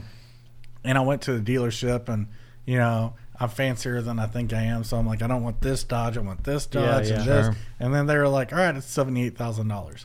And the first thing that happened was I sat there, and I know you're thinking $78,000. That's the number you're thinking is $78,000. Yeah. That's not how my mind works. How are you thinking? My mind goes $78,000. I could buy a house for $78,000 that would come with $60,000 worth of equity. So now it's not 78. Now it's going to be $138,000. Yeah. And then the whole time I could cash flow at least $400 a month. Yeah. So yeah. then I'm tacking that onto it, and then I'm like, this is a $200,000 truck. Yeah. Yeah. It's No one thinks like that. Not even to mention the amount of money that I could save on my taxes when I could depreciate the house. Yeah. And at this rate, you will never buy something nice, though. Never. That is too funny. But here's one thing I'm gonna have to touch on. You could a truck. So I sent, and I was telling you guys in the morning, I wired a money from Bank of America here to Bank of America in Woodbridge, Virginia. I don't even know if I said that right. To buy a Dodge Rebel 2020, 29,000 miles on it. I fell in love with the interior. It was red spec. It had a full panel roof. It had a big 12-inch dash. And it weighed more than 6,000 pounds. There you go, right off. And I didn't even think of that. And then whenever I was ready to close the deal, I'm like, and it's over 6,000 pounds. I can do a full write-off on it, and there's ways to depreciate it. And everything, and it was gonna save me. I was thinking 5 to 20 grand, to be honest with you, on taxes is what I thought it would save me. So that was a bigger plus. I send the money off, and then as I'm driving to drop my mother-in-law off in the airport, I get the Carfax report, which I should have done before, but I took Car Gurus as a zero accident thing, and I ended up finding out it has 4 owners on it, 29,000 miles, which is low miles in my opinion, and 1 accident. Yeah, Instantly turned me off. Yeah. And if I'm correct, if it's over 6,000 pounds, you can bonus depreciate it, which means you can write off 50% of the purchase price in the first year. Which you're right 100%. Now you have to define business, and then you have to define personal, and then do a 60-40 split. However, I thought it was even more than that. I got the impression I can take off the entire purchase price off the top because it's over 6,000 pounds. I think if it's under 6,000 pounds, you can take off 25%. But that's for another CPA. That's what I was going to say. That's what the CPAs are for. Yeah. That's what the CPA. So anyways, I fell in love with it, and I had to reverse the wire because I found the accident. The ownership was too many, and I just felt iffy about it. Yeah. So the search continues. The search continues. It was going to come out to like 56, 57. I'm going to start sending you Maseratis and Gallardos. Yeah. And then eventually you're going to talk yourself into buying one. And then you're going to bring me back so you can yell at me. I would love to own something like that. And whenever I was 21, started my plumbing company, and just started making 6 figures for the first time, I went to a Ferrari dealership. Ooh. I did. I went up there wearing my plumbing uniform, and I said, and look, I'm not even playing. I had $280,000 cash on me in a backpack. And I walked in there. Backpack? And I walked up there, and they had a Scudera, if you know what that is. They had a Scudera, which is a limited edition Ferrari. Okay. And I was like, I want to buy this car. And the guys didn't take me seriously, and they left me off, and I left. And it was the best thing that ever happened to me. So, 1, don't judge a book by the way it's dressed. That's for sure. Beautiful. But 2, I'm glad that I didn't do that because I could have bought a commercial property for the price of that. With the way you did. Yeah, the way you do the numbers, honestly, and I do it like that too. It's a far-fetched deal you'll ever buy a Rolex or a car or something because that car that was 76 grand or 78 became 200 grand. Yeah, so it's tough to justify. Sometimes you got to ball out though. We've got a mutual friend, Donovan Ruffin, and I clown on him a lot because Donovan, I think he should, and he better be watching this. Yeah. Right? Oh, he's gonna watch it. He's gonna look for any reason to troll me. Nice. So he's gonna be watching this video. Nice. But I troll him because of his Rolex, because he can't take a picture where he's not like this, and like on his FaceTime stories, his Facebook, he's like, just get it in every angle. And I'm like, all right, we get it. Like, you have $5 grand. Like, damn, we get it. And he's got more money than that, but that's what that says to me. You got a Rolex, you got $5,000. That's fine. And so this is probably worth more than a Rolex because it brings you a lot of business ease and stuff. And so that's why you're going to see me with the Apple Watch, because this is going to make me money. Me not missing the text that's going to make me $1 million deal is more important. Yeah. And so I wish they would sell some fancier faces you could download. You could get the nice band. Like maybe Bolova, I could go to their website and like buy the NFT face. Yeah. I don't know. That's in the future coming up. Okay, check this out. What you're saying, Jake, I love, because it's a 50-50. We took your perspective, and for those listening, there's many who have his perspective of investing it. Graham Stephan, huge on real estate, huge on YouTube, is the same thing. He doesn't justify anything that is a liability or something that depreciates. Sure. But on the other side, we got Ben Wegman, Mr. Wegman. Yeah. And he's a big fan about making money in business, but he's a big fan of leveling up your lifestyle. Yeah. Right? And we have a podcast called that. Yeah. And you're talking about the Rolexes, the Teslas, the Range Rovers. I'm talking about things that you I like own. to feel the fruits of my labor, and it's a good feeling to actually like wear something like this. But when I spend money on this, it's like, oh, this is cool, but now I want to go even harder. You know what I mean? Like, I just spent $10,000 on a watch. Now I want like the $50,000 watch. Now I have to like. Would you say it's a harder. personal thing you're doing it for, or is it like, you know, you want to take the photo and look? No, like I mean it's Rolex? like it's like a bucket list thing. Like I've always wanted a cool watch. You know what I mean? So I've like worked my ass off. Like I'm gonna reward myself now. And like I said, once I get that, it makes me want to go even harder. You know what I mean? Nice. So yeah. And you're making phenomenal money, so you can afford to do that. Sure. Take those. I would consider, in my opinion, dumb decisions. I make them too, but they're dumb decisions to make me happy. So dumb to some people, but I mean it's dumb to some. Yeah. In his defense, I will say this. You know, we clown on Donovan, but I can't tell you how many people have probably done business with him because he flashes his $600 shoes. That's the new thing. How many people have done business with him because of his $5,000 watch? My buddy Austin Good. His watch is $42,000. By the way, he's got the limited edition. I'm just messing. And his shoes, $600. That was pre-inflation. They're $795 now. Louis Vuittons. He probably got them off Craigslist for like $50. Dang. But it's all right. I know. But for those of y'all that know, I had a good friend Austin Good, and he went out and bought he bought a Lambo. And, you know, first he bought it at a discount, which he was proud of.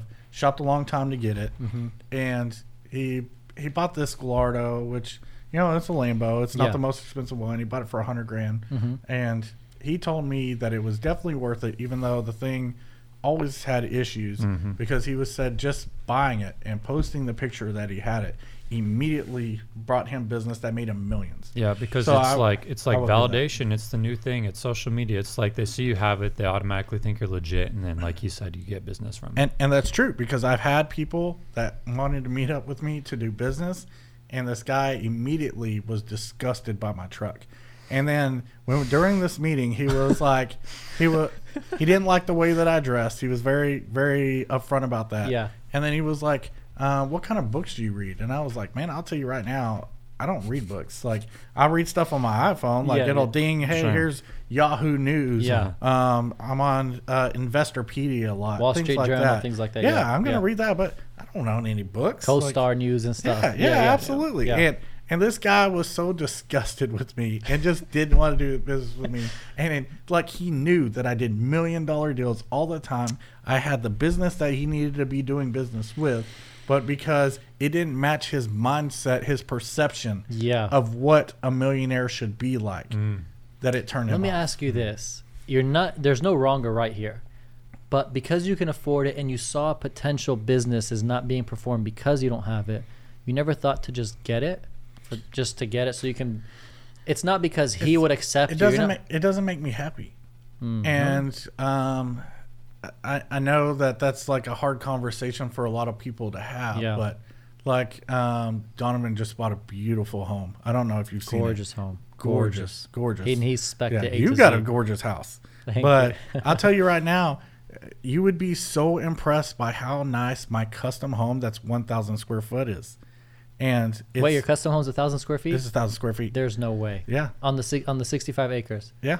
I built a house. Which was 106. I built the house to be the inside replica of a 1-bedroom condo. So it's nice. Oh, wow. Like my tub's 6 foot, not a 5-foot tub. I got a 6-foot tub. Well, you're a 6 my foot shower's plus, huge. So you need that. My bedroom's a good size. I've got a huge island, but I am so interested you just in it. Have what you need. But is it a cottage? Would you call it like a cottage house? Yeah, but it's white hardy panel, but beautiful. That stuff doesn't make me happy. Mm-hmm. That's not what makes me happy. And you didn't get into this and made all this money because you cared about that stuff. No, I let me be very upfront that I made money because I had to, not because I wanted to. I lived. That's powerful. I was raised with nothing. I had nothing. I had a lot of experiences in life that made me grow up faster than what I wanted to. Mm-hmm. And I was responsible for a lot of people, and I had to. You had to. Not because you wanted to. It's because you had to. How old are you right now? I am 38. You're super young for what you've accomplished, which is so, very impressive. And I just finished my PFS. I have to update my... What's PFS? I was about to say, what is a PFS? Personal financial statement.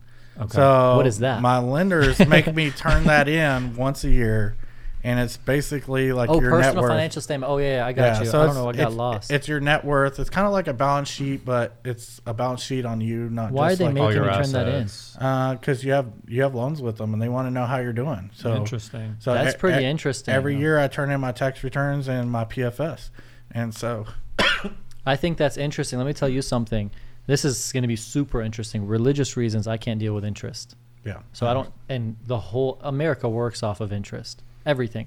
All my deals are either through a private, you call them private lender who doesn't take interest. They come in as partnerships, or they're owner financed.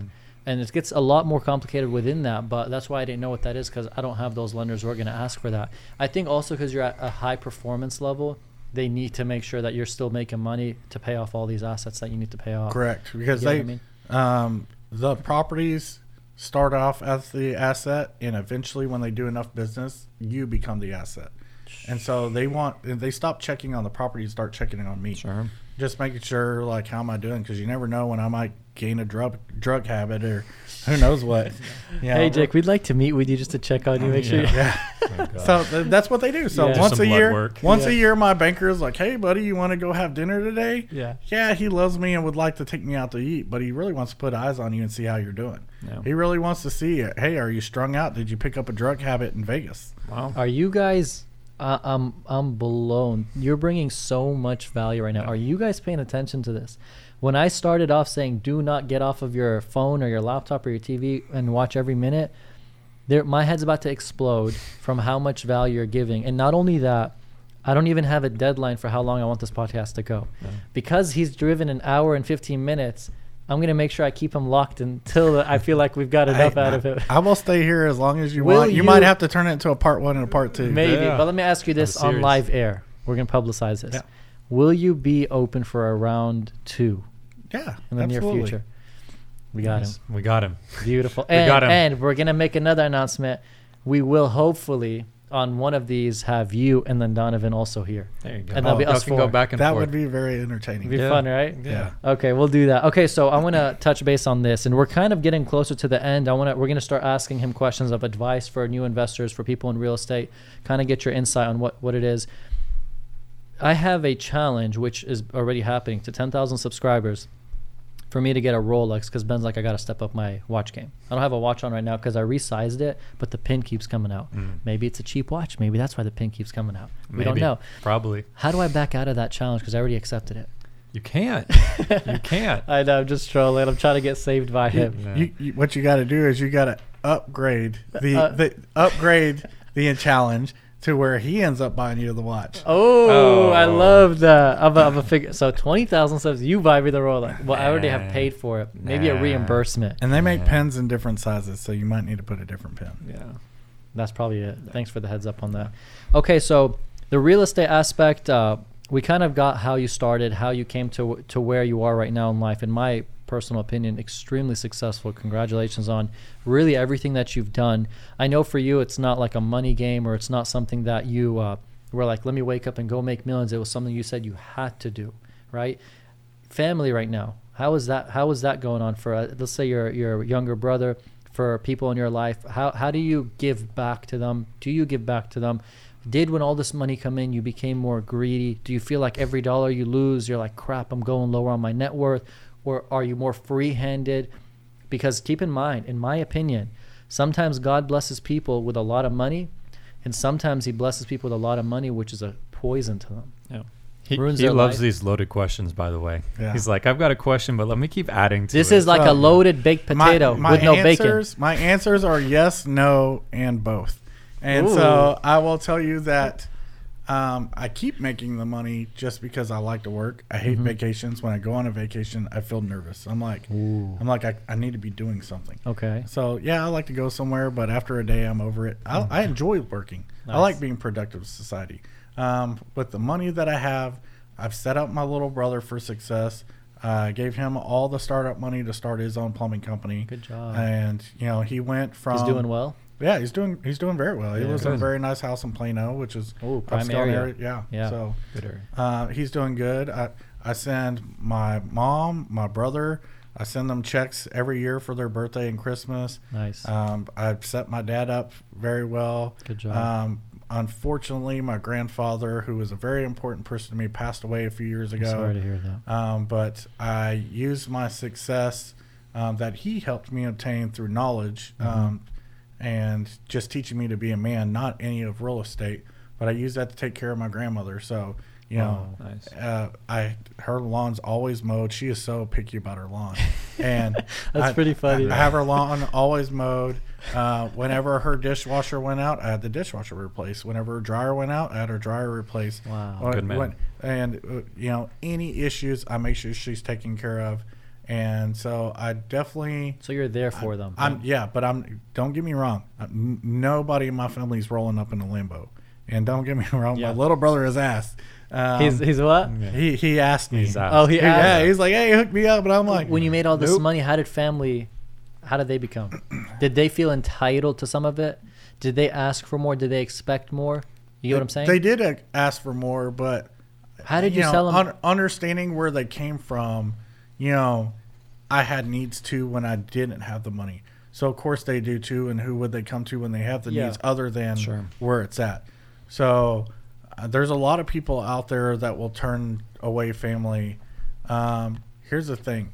If my father were to come to me and tell me that he needed money, who am I as a man if I tell him no whenever I was 8 years old and I wanted a dyno bike? I don't know if y'all know what those are, but those dyno bicycles were $600. And that might not be a lot of money in today, but back in the 80s, that was everything. When you account you for could buy inflation, that's $1 million. Probably. It was a lot of money. Okay. And like, you know, we didn't have money, but my dad made sure that I got that bike. Oh, really? And so who am I as a man that when he made sure my needs were met, that I can't make sure that his are? Love it. And so, and don't think that my dad comes asking me for money all the time. That's not what I'm saying. But, But if somebody needs them, if they need something, I have them. If they want something, I'm not. How do you turn that down? Like, hey, son, I'd really like that Ford Raptor. What do you think about giving me $90,000? So it's hard, and it's hard because. Is it a brutal no, or is it like, you know, I wish I could, but I have other responsibilities? It depends on the person. Yeah. So that's why a lot of wealthy people do become very cold, and it's because a lot of people do comes with their hands open. Ooh. And I know to everybody, it's like, hey, you got $1 million. What's 1,000? Well, when you have 1,000 people asking for 1,000, that's $1 million. Plus you have 1,000 bills yourself. Like, don't get me wrong. No matter how rich you are, Ben Malla even has enough bills that one wrong move could bankrupt them. 1,000,000%. And so people don't always understand. And, you know, I have a net worth of $9.7 million. Nice. I could very easily make a mistake and the $500,000 I have in my bank account be dried up. Yeah. And so success comes from multiple times of getting it right. And any mistake, even a small one, can set you back 2 years. And so hopefully they catch you on the times. That was beautiful. Yeah. So like people don't see that. Yeah. 9.7 mil. Come on, you can give me $50,000. You won't flinch. Yeah. They don't understand you got it in assets. You got it in tied up money. He's like, little baby, I ain't got 100 mil yet. I can't chill yet. Oh, wow. So nice. So 9.7 mil. I don't have 9.7 mil in my account. Like we said earlier, I've never even held $1 million. Yeah. I saw it in a wire from the title company to the 1031 company. And so, yes, if you ask the IRS, I made $1 million. Yeah. But if you ask me, no, I didn't make nothing. Yeah. It's so funny. There's a funny story that I'm going to share. This is towards the end. The ones who stay towards the end get really the most gems because we kind of give it, like you just said, your net worth. If someone started in 10 minutes and left, they're out of that. Yeah. You get what I'm saying? I made a really nice deal, and it was a 1031 deal. And this deal, the way it happened was, I don't know if I knew prior to it if we closed your commercial building or post. I think it was before. I knew you were hosting an event in downtown Dallas. 30th floor. Which building? I don't know. Was it that was the Tower Club that was in the 40th, 50th Is that floor? the Chase building? The one with the Chase? No, this is the one that has Santander. Okay. Anyways, he hosted an event there, and it's basically like get together. I think once a month, real estate investors and just people in the game meet. So I was like, okay, I'm about to get this deal. The only way I'm gonna get this deal is a super sensitive deal, and I'm like, who do I know? Who can I connect with? Who can I reach out to? Reached out to Donovan, got info from him. 30-minute phone call, hung up, felt good. And then I was like, okay, just one more just to get a backup in case that way doesn't work. And then I was like, Jake, and he doesn't know this. And check this out. I went to that event, took my little brother who's sitting right there, Abe, and took Jesse, both of them. I was like, we're in this event, in and out in 5 minutes. They're like, why? I'm like, I have a question, I need to get an answer, and we're out. That's the point of the event. Yeah. I go there, say what's up to him. I think that was, first time in person I meet you. Say what's up to him, say, hey, I got a question for you. If I got to do 1, 2, 3, it was a deal that I'm going to wholesale, but really I wasn't. It was a double close deal, but it was super sensitive. This is the one I remember you telling me. I think I told you about that. Got the answer from you, left, did exactly that. Got the money, made the money, and walked away. The value of being around people who, in sense, have what you want and know what you would need to know. So many miss out on that. Why do you do those events? Literally for that reason. So if you notice, any other event that I have seen in the nation is somebody that is trying to sell a product. You didn't mention nothing about a product. I sell no products. I will not endorse anybody that does sell products. What I was trying to do was I was trying to have an event to where people that were like-minded in a similar space could get together and just not even talking about real estate, talking about anything else. You will still say something and overhear something that will change somebody's life. Yeah. Nice. Yeah.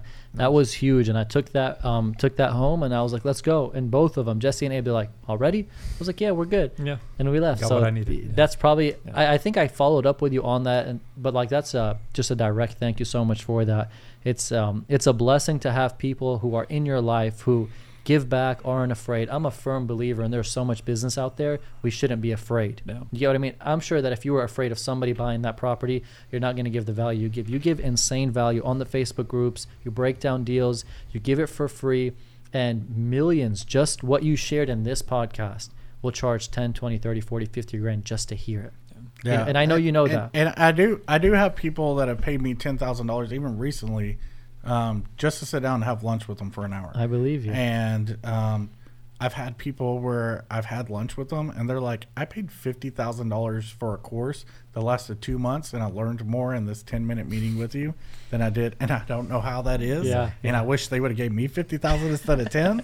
But I think you need to start selling things at these events now. No, I'm just kidding. But it's crazy how people are not putting out the content and that people need to be getting. Yeah. But I do try to be transparent. I try to be the most transparent. Yeah, you are. I try to always break down the entire deal, show all the numbers. I explained to you before the show that I will not break down the numbers anymore because I bought a property at such a great deal that the sister of the brother that sold me the property tried to sue me because she was like, you posted on Facebook that you bought this at a steal. You bought it too cheap. I want it back. Wow. And she wanted the property back because you got it for such a good deal. Who made the sales price? So it was in a trust, and the brother came up with the price. Yeah. He had it listed on LoopNet for, I don't know, $680,000. I posted, I have a $300,000 1031 exchange. What do you have for sale? There's no way you got it for $300,000. And the guy was like, hey, I've got this triple net property for $680,000. I'm like, no, I got $300,000. I'm looking to buy a property at $300,000. And then he came back to me a week later and he's like, all right, $400,000. And I was like, no, I've got $300,000. I'm looking to get something at $300,000.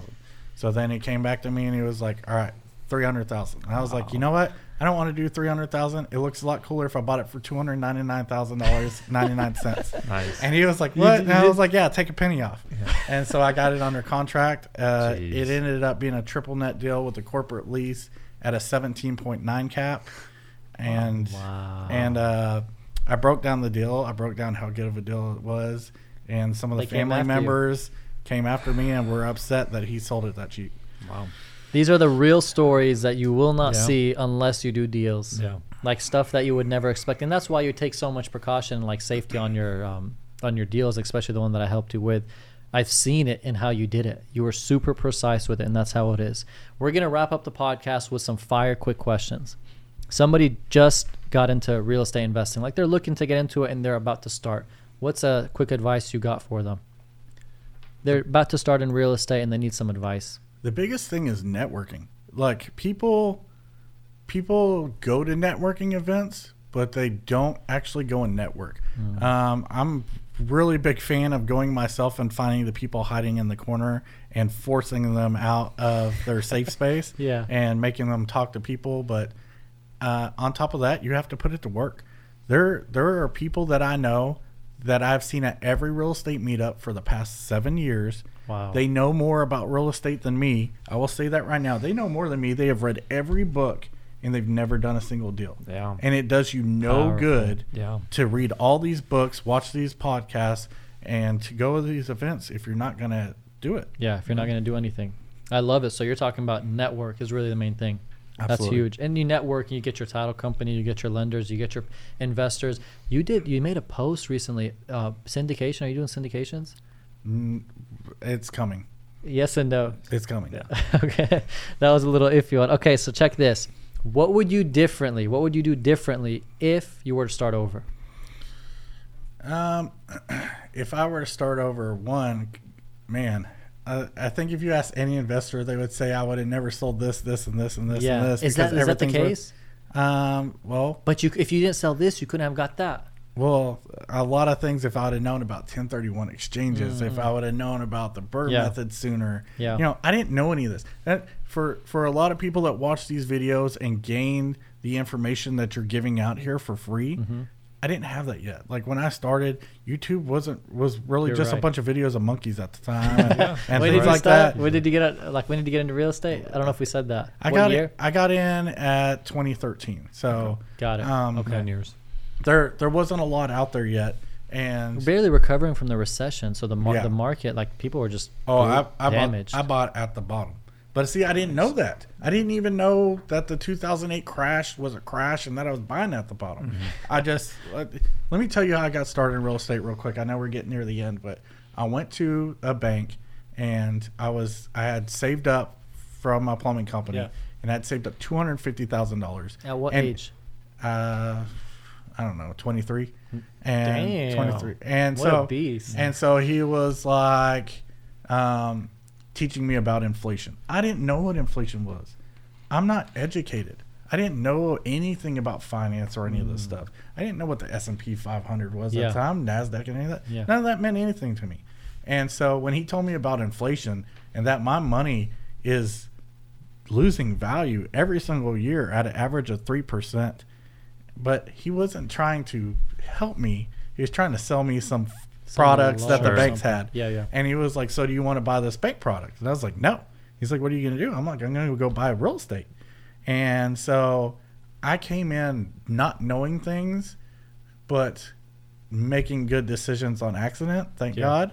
I didn't have a mentor. I didn't even know how to fill out my first contract. I found my first deal. It was an amazing deal. I didn't know how amazing the deal. I knew it was a good deal Yeah. because I watched the market for a year and before jumping in, but I didn't know how good of a deal it was.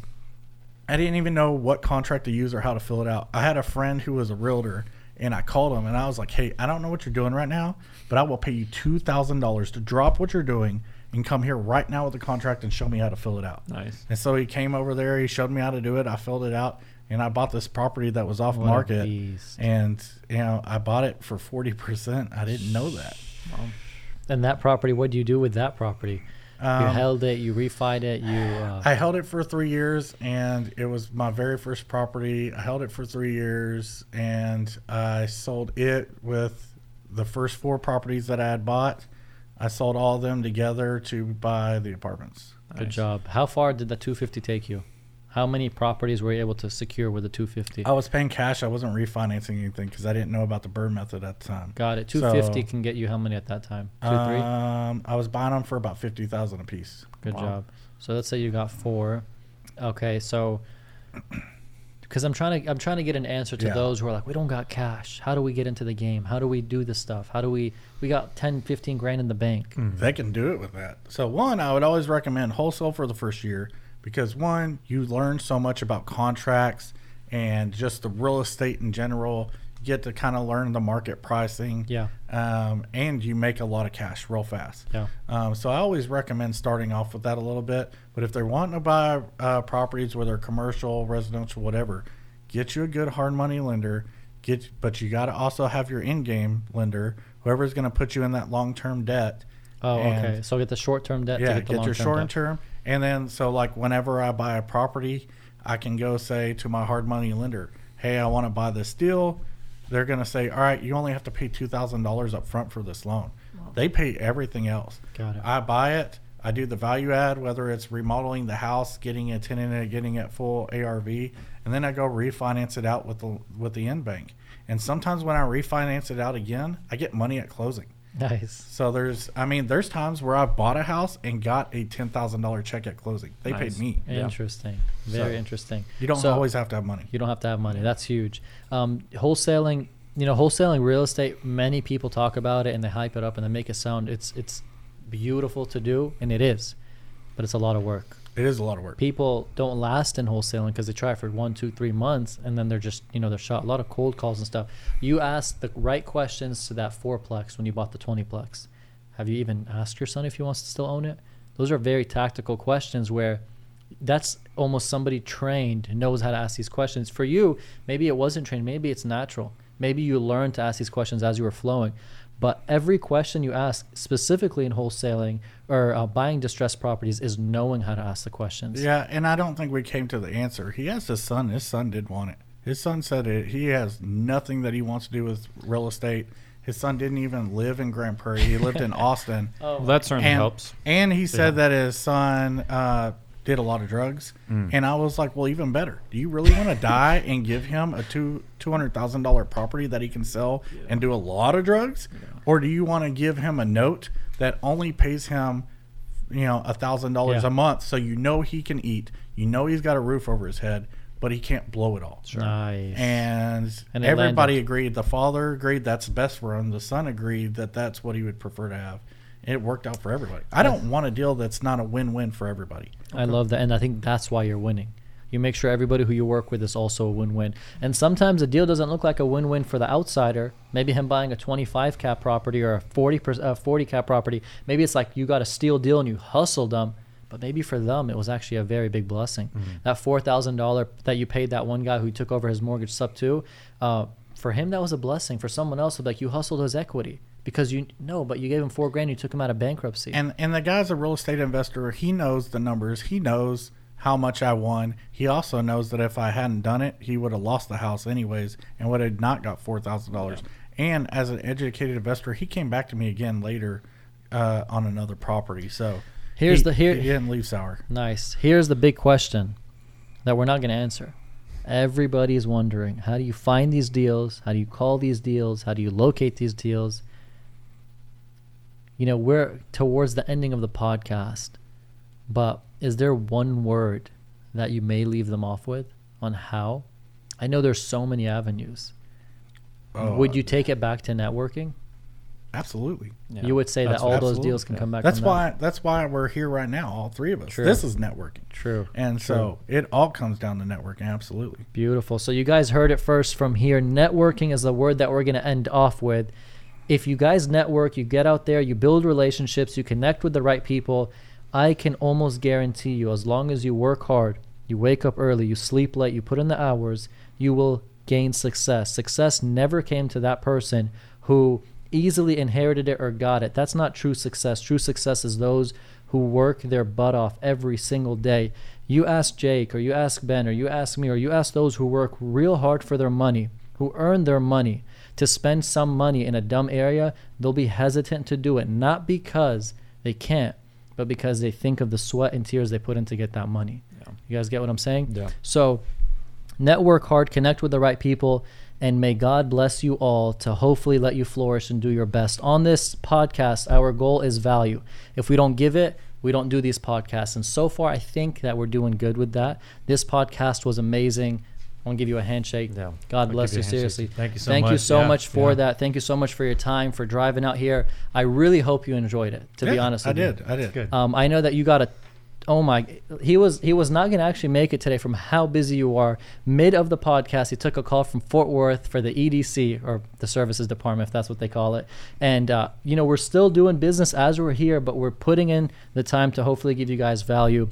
Really appreciate that. Can't thank you enough. Hopefully we'll do another one with me, you, Jake, and then Donovan also. Yeah. Get that going and give you guys more value. And that's the name of the game, giving back what I believe God's blessed us to have. We will always do our best for that. You got Karam with you. You got Ben with you. You got Jawad Dashti, a.k.a. Jake, or JD, or whatever name that makes him money. Yes. Yeah. All of us right now, wishing you much love and much success. And also join the Discord below if you want instant answers from me and Ben. That's where we're at every single day. We'd appreciate that. And like and subscribe to this YouTube channel if you got value. Anyways, guys, for right now, all three of us, we're out. Peace. Good job, everybody. Yes. Good Beautiful. stuff. Good stuff.